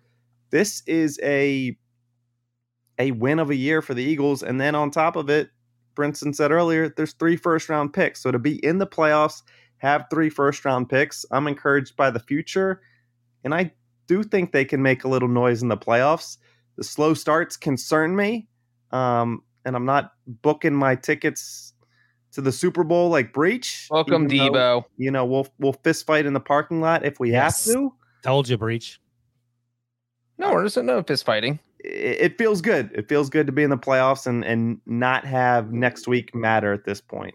I'll say this: had if the Saints make the playoffs or the Vikings, had they made the playoffs, BMAC always talks. Brian McFadden, our coworker, talks about in the way teams. Those are in the way teams. They're going to get steamrolled in the playoffs. I feel like in the NFC, every team it feels like you don't want to face them, and that includes the Eagles, the 49ers, should they remain there, the Cardinals, and even the Rams. The Rams, but there aren't very many. I would argue, as the playoffs appear on both conferences, there are no in the way teams. These are all going to be what feels like on paper anyway, good football games. I think the Packers are clearly the best team in the NFC. I don't know who the best team in the AFC is right now, but every team you wouldn't say, oh my God, they have no business being there. Yeah, and there's a sense that the Eagles kind of play to their level of competition, and it's super fair to bring up that they have not beaten playoff teams. And that's very valid and a concern for once they do reach the playoffs. But I'll also say outside of that week 3 loss to the Cowboys, which I think both teams are at a very different point in their season right now, they've been competitive with the Chiefs and the Bucs, and they should have beaten the Chargers and some of these other teams on their schedule that are in the playoffs or playoff consideration. So I do not see this team getting blown out in the wild card round. And as I just dropped in Slack, you know who was high on the Eagles this year and thought they were going to make the playoffs? Tony Romo. We should have been listening to not just Debo, but Romo. Debo and Romo should get their own podcast together. Yeah, that'd be Debo and Tony Romo doing an Eagles podcast would be something. They beat Washington by 4, by the way. Are you saying that's not impressive, or are you just by the weighing? No, I thought it was a good gritty win. I mean, Washington was giving it all. They, how weird is it to have the 7th seed clinch and not the 6th seed? By the way, like how often do you see that? Probably not that often. Yeah, like never. Like the 49ers are the 6th seed and the Eagles are the 7th seed, but the Eagles have clinched a playoff spot, but the 49ers haven't. That's so bizarre. Is that right? That's what makes it great. Yeah, that's right. It's so weird. Do the math, Brenton. Duh. You're not a math guy. Airframer asked in the chat, stay with Hurts for sure next season. No brainer. Yeah. Do not look at a college quarterback. Do not look at Kirk Cousins like someone in the media may have suggested. It's Jalen Hurts. What? Did I suggest that? No. I love that you're not sure. I was like, what? Debo, when this game I thought was crazy because remember the last time these two teams played, Washington jumps out. Night. Washington jumps out to a 10-0 lead, but no one thought Washington was going to win. This time around, they had Taylor Heineke. They jumped out to a 10-0 lead. Were you a little bit worried? A little bit. Heineke's better than Garrett Gilbert. That is for sure. Oh, great question from Zach Hinkle in the chat. What about the wall that almost took out Jalen Hurts in that crap hole of a stadium? Somebody, I don't know if it was Zach, but somebody tagged me on Twitter when I tagged the podcast when they saw it because we know we always talk about how bad that stadium is. I mean, thankfully nobody got hurt. Jalen Hurts is done for the year if he's 3 feet to the left. That would have been. I mean, I don't even know what happens if that. My first thought, and this is just the way my brain was working because they hadn't clinched at that point and needed the Niners to win and the Packers to win. I just watched the clip now. You not seen that? He's right next to the fans, and I'm just like, he's going to get COVID tested, like COVID protocols and all that. Like, that's my first thought, just being in close proximity to those fans for a couple of minutes. And then, heading into week 18, oh no, it's Minshew mania that we got to rely on. Yes. And he's just down there with all this fans. I mean, it's crazy. I mean, imagine casually walking out of that stadium. Eagles fans have crowded down there to say bye, and then just boop. Oh my God, like 10 guys fell. I mean, that is crazy. How did no one get hurt? Was my his leg is broken if he's 3 feet to the right. Instead, he's helping fans up. Yeah, that could have been way worse. Yeah. It seems like everybody laughing, everybody's chuckling. Yeah. No major injuries or anything. It's like when Reggie Bush sued St. Louis because he slipped he slipped and tore his ACL. You can go check it out on Mike Garofalo's Twitter feed. He was following he was following Hurts off the field when it happened. Mike was covering that game for NFL Media. Anything else in the Eagles, Diva? Go Birds. Told you all along this would be a playoff team, and they're there. Told y'all. Who would have ever thought we live in a world where me and Debo would be right at the same time in the same week? Yeah, me and Breach both right. Both my team's right now. My team's making the playoffs. Shut up. Your team retired when Phillip Rivers retired. The Rams are my team now. Okay. Wilson's the only one without a playoff team. Brinson, I'll make since I haven't made the offer in 2022 yet, shave your head bet if the Eagles play the Rams in the playoffs. Oh, I love it. No. What about if the Eagles win the Super Bowl? Will you shave your head? Absolutely not. They're in the playoffs. If the Bengals win the Super Bowl, if the Bengals beat the Eagles in the Super Bowl, will you take a bath? Will you take a bathtub full of Skyline chili? You'd rather shave his head. I'd rather shave my head. Oh my God. Saints 18, Panthers 10. Oh my God. Saints somehow managed to cover. This game was atrocious. Why does Breach always make it creepy? Why is the bathtub full of Skyline chili creepy? That's what you fantasize about if you live in Cincinnati. Crazy. The only thing about this game is that the Saints covered, and it's going to help me squeak out my and they stayed alive for the playoffs. My end of season ATS wins. That's all I cared about. Yeah, I need this one too. I'm 1 game back of first place in my picks league and creeping back into things in the ATS. So let's see who's in first in the straight up. Oh, someone came back and is back on top. A general question, because I give zero doo-doos about this game. If you're Sean Payton, are you going to roll with Jameis next year? I sort of feel like maybe that's the direction they're going. I don't know. Did Russell Wilson say he would go to New Orleans last offseason? I think so. I think New Orleans would be in the mix. And if you're the Panthers, what are you doing with Matt Rule? I know that David Tepper said, I think you're coming back. And what are you doing with the quarterback?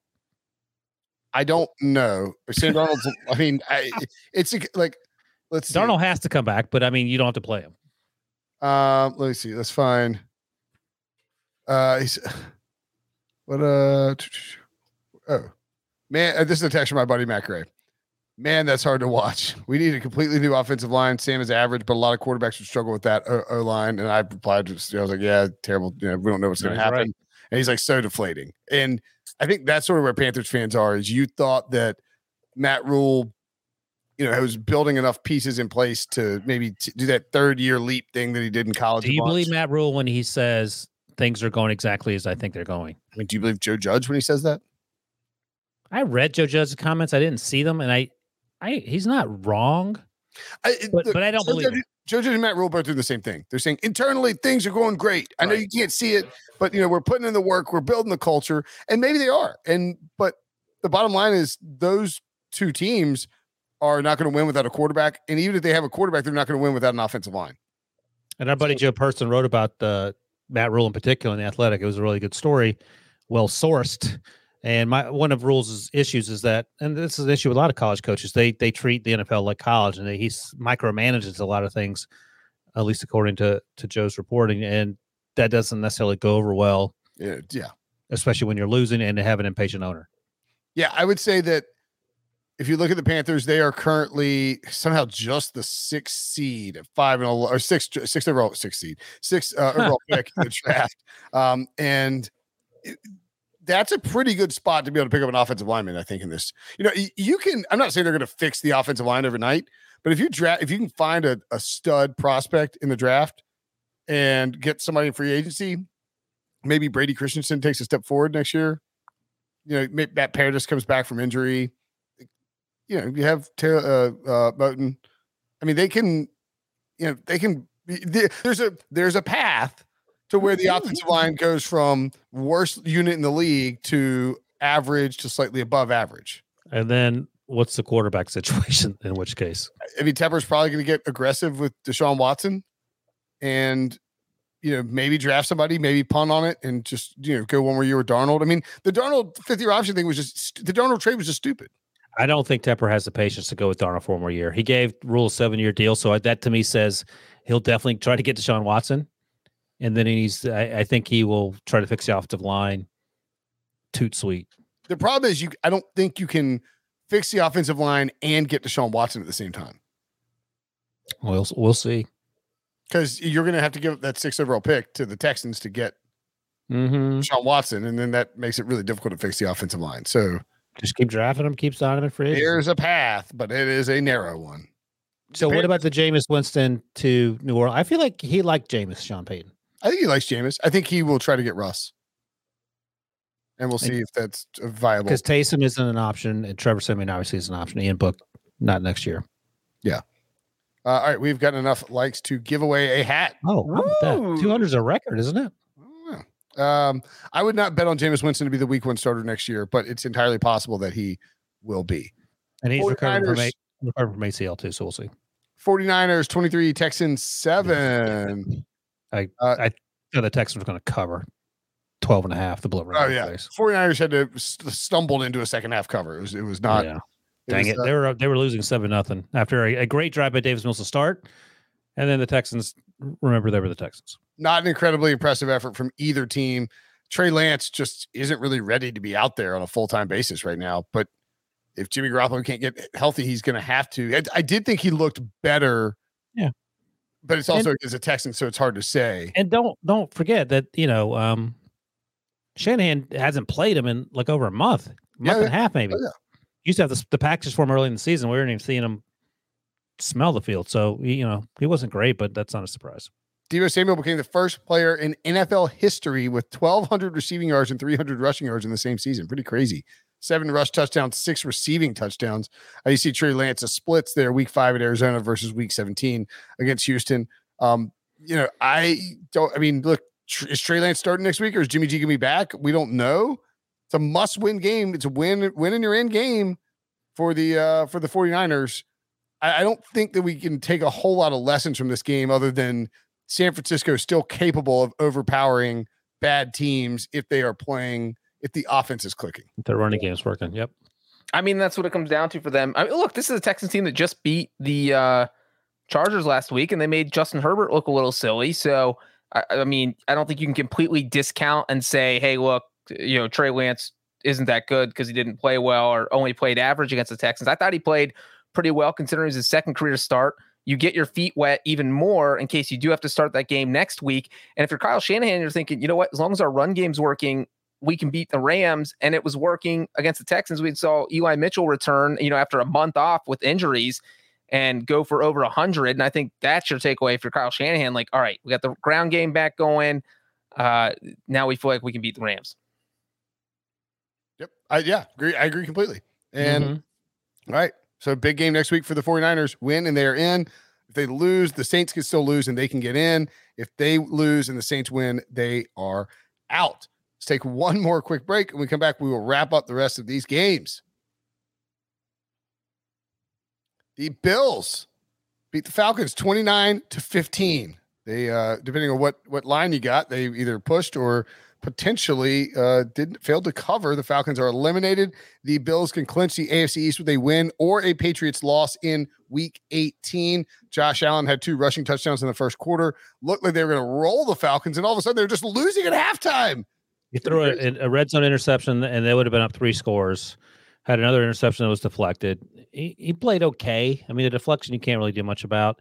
They had a fumble that resulted in a safety on a punt. They could recover the ball, but they were still down 2-0 because they recovered in the end zone. So it was sloppy at times. It's a snow game too, by the way. Yeah, but I mean, it's in Buffalo, and the snow. It was just flurries. It wasn't like a lot of snow, and it wasn't even that cold today. The Falcons were able to run the ball. By the way, Cordarrelle Patterson. If you had Cordarrelle Patterson and Deebo Samuel on your team, you might go undefeated. Those guys are so unbelievably versatile and hard to stop in the run game. But Matt Ryan had his, he got sacked a bunch. Kyle Pitts got over 1,000. Matt Ryan scores a touchdown. You saw this, right? Yeah. Called for taunting. They review the play and rule that he did not break the plane, was down at the 1. Therefore, they applied the taunting penalty from the 1 back to the 16, which is kind of insane because right. He would have taunted if he hadn't scored. Right. So you shouldn't get called for taunting after a touchdown if you. It's like the thing last week with Trent Williams where I said you can't. Why is he getting flagged for a face mask when the guy jumped offside? He was trying to save his life against the Titans. And at that point, it would have made the game 29-22. That was the difference in the game. I mean, that was it. If the Falcons maybe pull off the upset here, if Matt Ryan, and the thing is, like, Matt Ryan's Matty Ice, he's always so cool. You never see him get in someone else's face. And, even the broadcast mentioned that Jordan Poyer was just like, what the hell, man? What Matt Ryan's trash talking me? Like, he was in shock. I have no idea what Matt Ryan was doing. So Kyle Pitts went over 1,000 receiving yards for a tight end. The second time it's ever happened. Do you know who number 1 is? The first person to do it? I know. Ditka. That is crazy. That 75 but was years it ago. Regular size Ditka or mini Ditka? Who's mini Ditka? Did you watch Saturday Night Live? Oh, like from 30 years ago? I don't remember. Could a team of mini dick cuz beat a team of regular sized dick cuz? Oh, No, like could one regular size dick fight 1,000 tiny? that makes more sense. Yeah. All right. The answer is yes. So, yeah, the Bills won, not surprisingly. The Falcons are somehow a 7-win team, which actually is incredibly surprising. And who they play again, the Falcons in Week 17? The Saints. I mean, I don't know who's going to win that game. Falcons, that game, line's like 5.5. It feels like too much. The Falcons are going to keep that game close. Yeah, absolutely. Although, I mean, certainly deflating to lose like this, but I might pick the Falcons to win as the number one straight up picker on this podcast. I'm going to say it right now. I might pick the Falcons to win. Debo notes that this was the 5th game this season for the Falcons where they scored 0 points in the second half. And as I noted last week, every time the Falcons win, it's been a 1-score game, and every time they lose, it's been double digits. Yeah, they had 96 total yards in the second half, and I would imagine they're still probably like second or third in the NFC in terms of point differential, but it's gotten worse because they just lost by 14 points. Yeah, they're like second or third worst. Right. Sorry. Yes. Yep. Patriots. So anyway, yeah, Bills can win. Bills beat the Jets at home in Week 18, and they get the division, and they cover the 10.5 over that we loved coming into the season. Patriots. Hey, real quick on the point differential, every team below the Falcons has 4 wins or less. The Falcons have 7 wins. Yeah, it's weird. They have all the Falcons are a terrible team. The Patriots 50, Jaguars 10. I'm happy to pat myself on the back, and I said that angry Bill Belichick was going to show up and run up the score on Trevor Lawrence's young. I had the Jags covering, so yeah, man.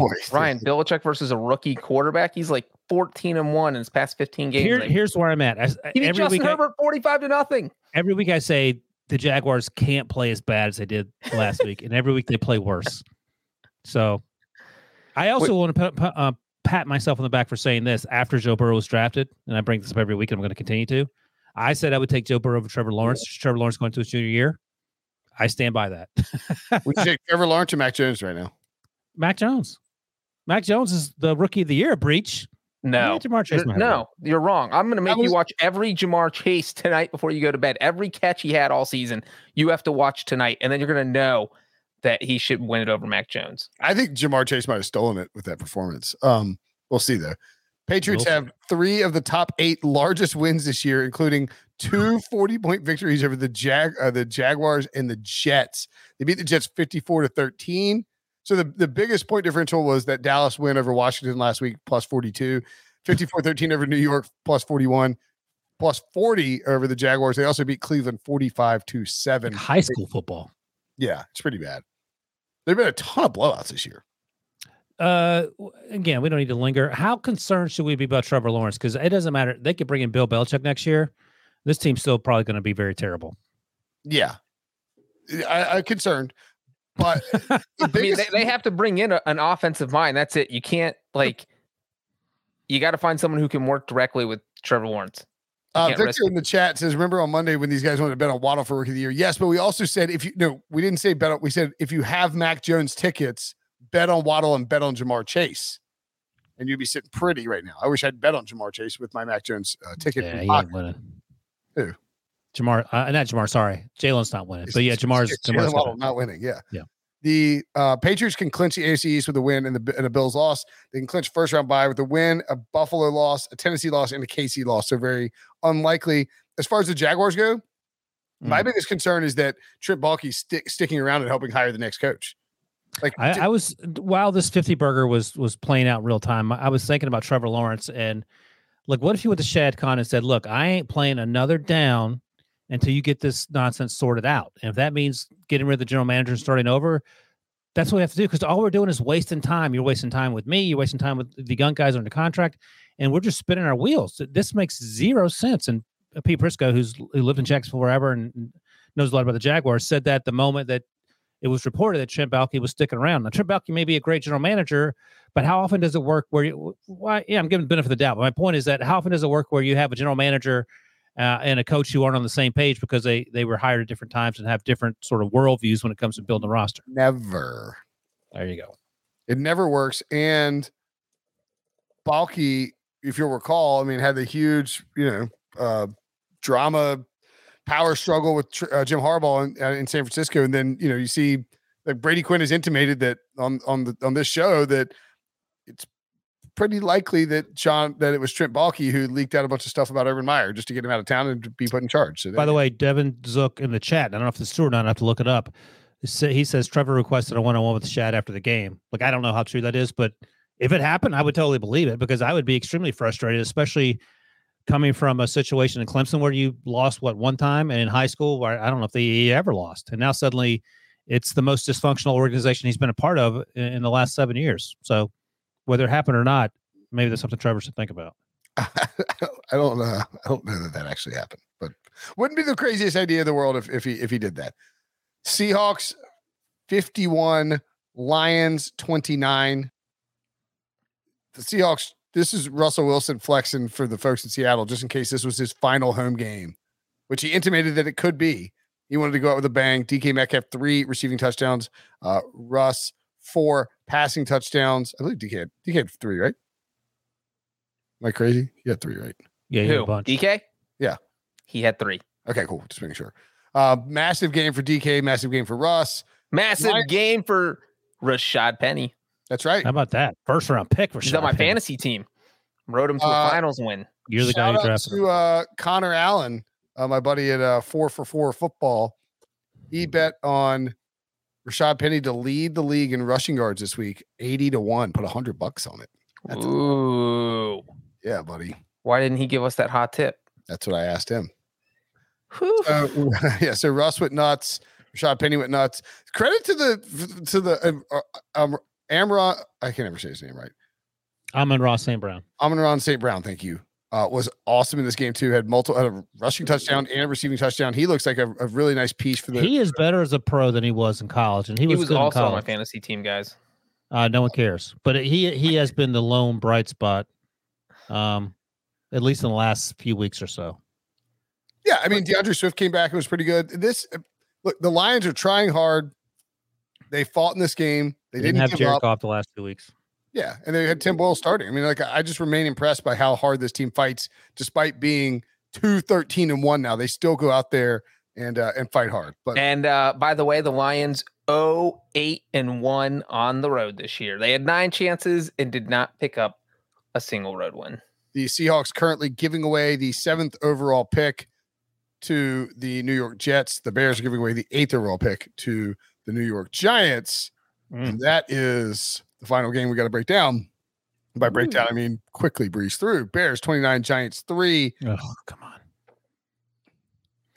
Robert Quinn broke Richard Dent's sack record for the Bears. He set in 1984, 17.5. 18 sacks for Robert Quinn this year. The Giants have back-to-back games with less than 200 yards of total offense and a 5th loss by 20-plus points. They finished the game with negative 10 passing yards. Who was the quarterback, Brinson? Mike Glennon. Not giving really. Look, I mean, do you know how many passes he attempted? Not many. Did you look at the stat line? Did he throw them backwards? How did he finish with negative 10? I don't know, Breach. Why don't you explain that to me how stats work? I don't need to. If somebody really wants to know, Barkley 21 times in this game and ran Devontae Booker 18. Mike Glennon threw 11 times in this game. The plan was not. But if someone really wants to know how stats work, you go negative because sack yardage counts against your passing stats. So Mike Glennon actually threw for 24 yards, but the team passing total was negative 10. Yeah, he was sacked into oblivion. The Giants are terrible. Joe Judge went on an 11-minute tangent in his post-game press conference where he claimed that in 2018 with the Patriots, everyone thought they were going to get fired. And then they went on to win the Super Bowl. And that he also has multiple Giants from the 2020 team calling him multiple times per week, saying how much they wish that they were still in New York because of how great the culture is. And that he has tons of free agents. These are all claims he made. Like, you can go read them.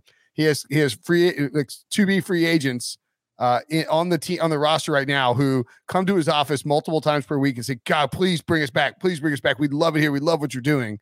It all sounded like a big pile of lies.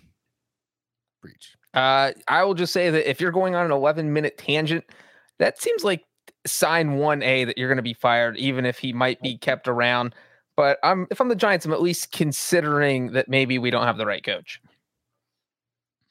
You don't want to see. You don't need to be going on 11-minute 11-minute tangents. Yeah, when somebody after you just got smoked. Yeah, is Belichick going on an 11-minute tangent? No, man. What do you do? He also said in 2018 he almost got fired on a Patriots team that no one was getting fired on. It was 6-2 at worst at midseason, and then won the Super Bowl. It's insane. Yeah, maybe he's overwhelmed. This ain't a team that's having fist fights on the sidelines. This ain't some clown show organization or something else. Is he talking about the Rams? What was he talking about? No, probably talking about the football team. Yeah, that's true. That's true. The football team. That's right. Yeah, look. Once again, the Belichick coaching tree, like Bill O'Brien is probably the shining star, and he's now the offensive coordinator for Alabama. Brian Flores just missed the playoffs, but he's probably number 2, I think. And then there's a bunch of other guys. Yeah, look, Joe Judge is probably coming back next year. Daniel Jones coming back. The Giants are a mess. They're going to move on from David Gettleman, and we'll see. But there's not a whole lot to glean from this. They're just like the Panthers. They're not going to be good until they figure out the quarterback and the offensive line. The Bears, at least with the win, moved up. They moved. They are going to give the Giants a worse pick for Justin Fields, at least. So they got that going for them. Andy Dalton Super Bowl. Andy Dalton Super Bowl? This game. That was his Super Bowl. Oh. Yeah, he won. Joe Burrow and Andy Dalton won a game on the same day. Imagine that. What a day. Andrew Gregory Dalton. He should win MVP. All right, let's give away a hat. The winner of the hat is, drum roll, Sean G. Ryder at Sean Grider, I guess. Sean G. Ryder or Sean Grider. Either way, Sean, congratulations. You won a Brinson Sucks hat. Brinson sucks at pronunciation. That's what it means this week. Yeah. You know why Brinson sucks? He can't pronounce Sean's name correctly. Sean, Right, Will B. Rinson. Will B. Rinson. Let's get to winners. Ryan W. Ilson. Oh, gosh. I love this guy runs a podcast. He can't read. All right, B. Rinson, what do we got? Winners and losers? All right, Ryan. Right. Wait. Why would it be Ryan P? No, he said Ryan W. Ilson. Ryan W. Ilson. Give me your first winner. Let's go. I don't want to steal Breach's thunder. I'm going to go with the Philadelphia Eagles. They didn't win pretty, but they won. They got into the playoffs in week 17. Debo predicted it back in November. And Jalen Hurts avoided death on the way off the field. So he will be able to play, if not next week, then certainly in the playoffs. Way to go, Philly. My winner is me. Not just because, I've got other winners, but not only did the Bengals win, I predicted the exact score of the game. I knew it was going to happen. It's like I knew it was going to happen. My other winners besides me are Joe Burrow and Jamar Chase. Bengals fans get to watch them for the next decade, and Brinson and Wilson have to listen to me talk about them on this podcast for the next decade. They're already setting records. Joe Burrow just trying to get an MVP conversation. He's been awesome. He set the franchise record for passing yards, passing touchdowns. Jamar Chase, the rookie record for most yards in a single game. And now they're on their way to the playoffs for the first time in 6 years. Woohoo. By the way, somebody in the chat, as I was yawning, said, how tired does Brinson look? I'm very tired. It's 2 a.m. That's why he took a nap also. I during felt the Packers-Vikings game. I actually read my picks column. I went and looked. I had Bengals 35, Chiefs 31. Ooh, you almost picked it too. You picked the Bengals to win. I'll give you credit for that. Thank you. That's very nice of you. So a winner for me, I will say Derek Carr and the Raiders. Ooh. They kept their hopes alive with a huge win in Indianapolis. To do that and to keep sort of like finding ways to win, fight your way into playoff contention, to give yourself a shot. Like, go beat the Chargers at home on the final game of the regular season this year, and you're in the playoffs despite losing, your coach and your number one wide receiver to some of the most bizarre circumstances we've ever seen in a super weird year. Would go a long way, I think, towards changing what the plan is for Derek Carr and that franchise moving forward. Be very interesting to see how that would alter many different pathways. Wilson, how about a loser? The Minnesota super losers, the Vikings. The only winner is Mike Zimmer and his girlfriend, apparently, but everything else has gone sideways in Minnesota. This is the only thing you're going to think about for like 2 weeks. This has blown my mind. The quarterback situation is one where the dude didn't get vaccinated and couldn't play in the biggest game of the season. Sean Mannion had no business being out there. Kellen Mond was out there for 3 pass attempts for reasons that remain unknown, not particularly.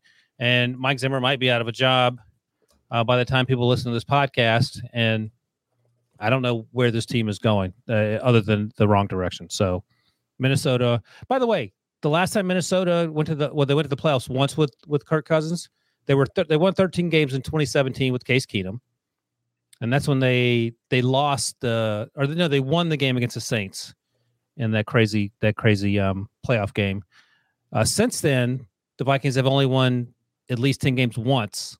And it certainly isn't happening this year. They only went to the playoffs once with Kirk Cousins. And I know that Kirk Cousins defenders are out there, but I don't think he's it. 7 wins 2 years in a row. Maybe they get to 8 if they can win in week 18. They can just handle Chicago. My loser, you know what? A lot of times we go with teams that get knocked out of the playoff race or something like that. I'm going with the New York Giants offense.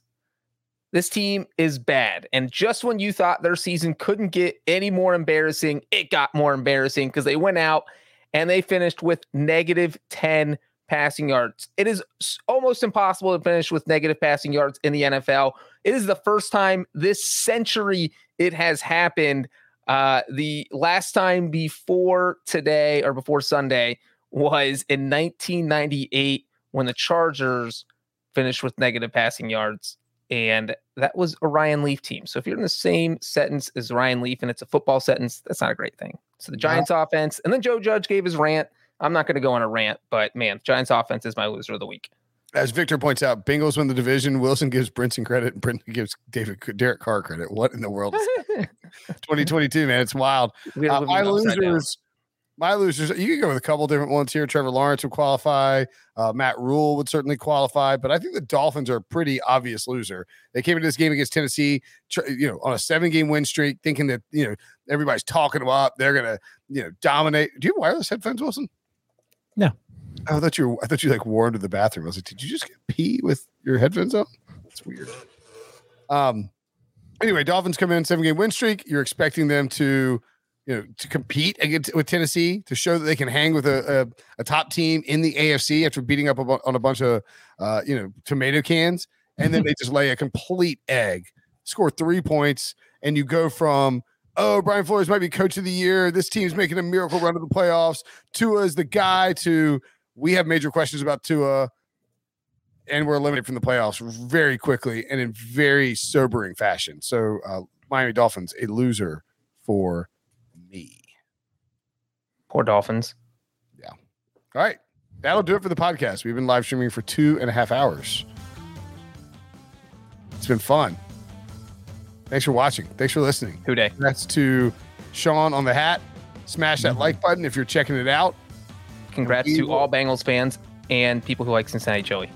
And for Ryan W. Ilson, we're out. Yeah. Hello, everyone. It's Micah Richards here. You might have seen me on CBS working on their Champions League coverage over the last couple of years. I wanted to tell you about an exciting new podcast that I've been working on. It's called The Rest is Football. It's me, alongside Gary Lineker and Alan Shearer, 2 absolute legends of the game. The show combines topical debate from the world of soccer along with outrageous tales from our careers. And I mean, outrageous. Just search The Rest is Football wherever you get your podcasts. All the best from Big Meats.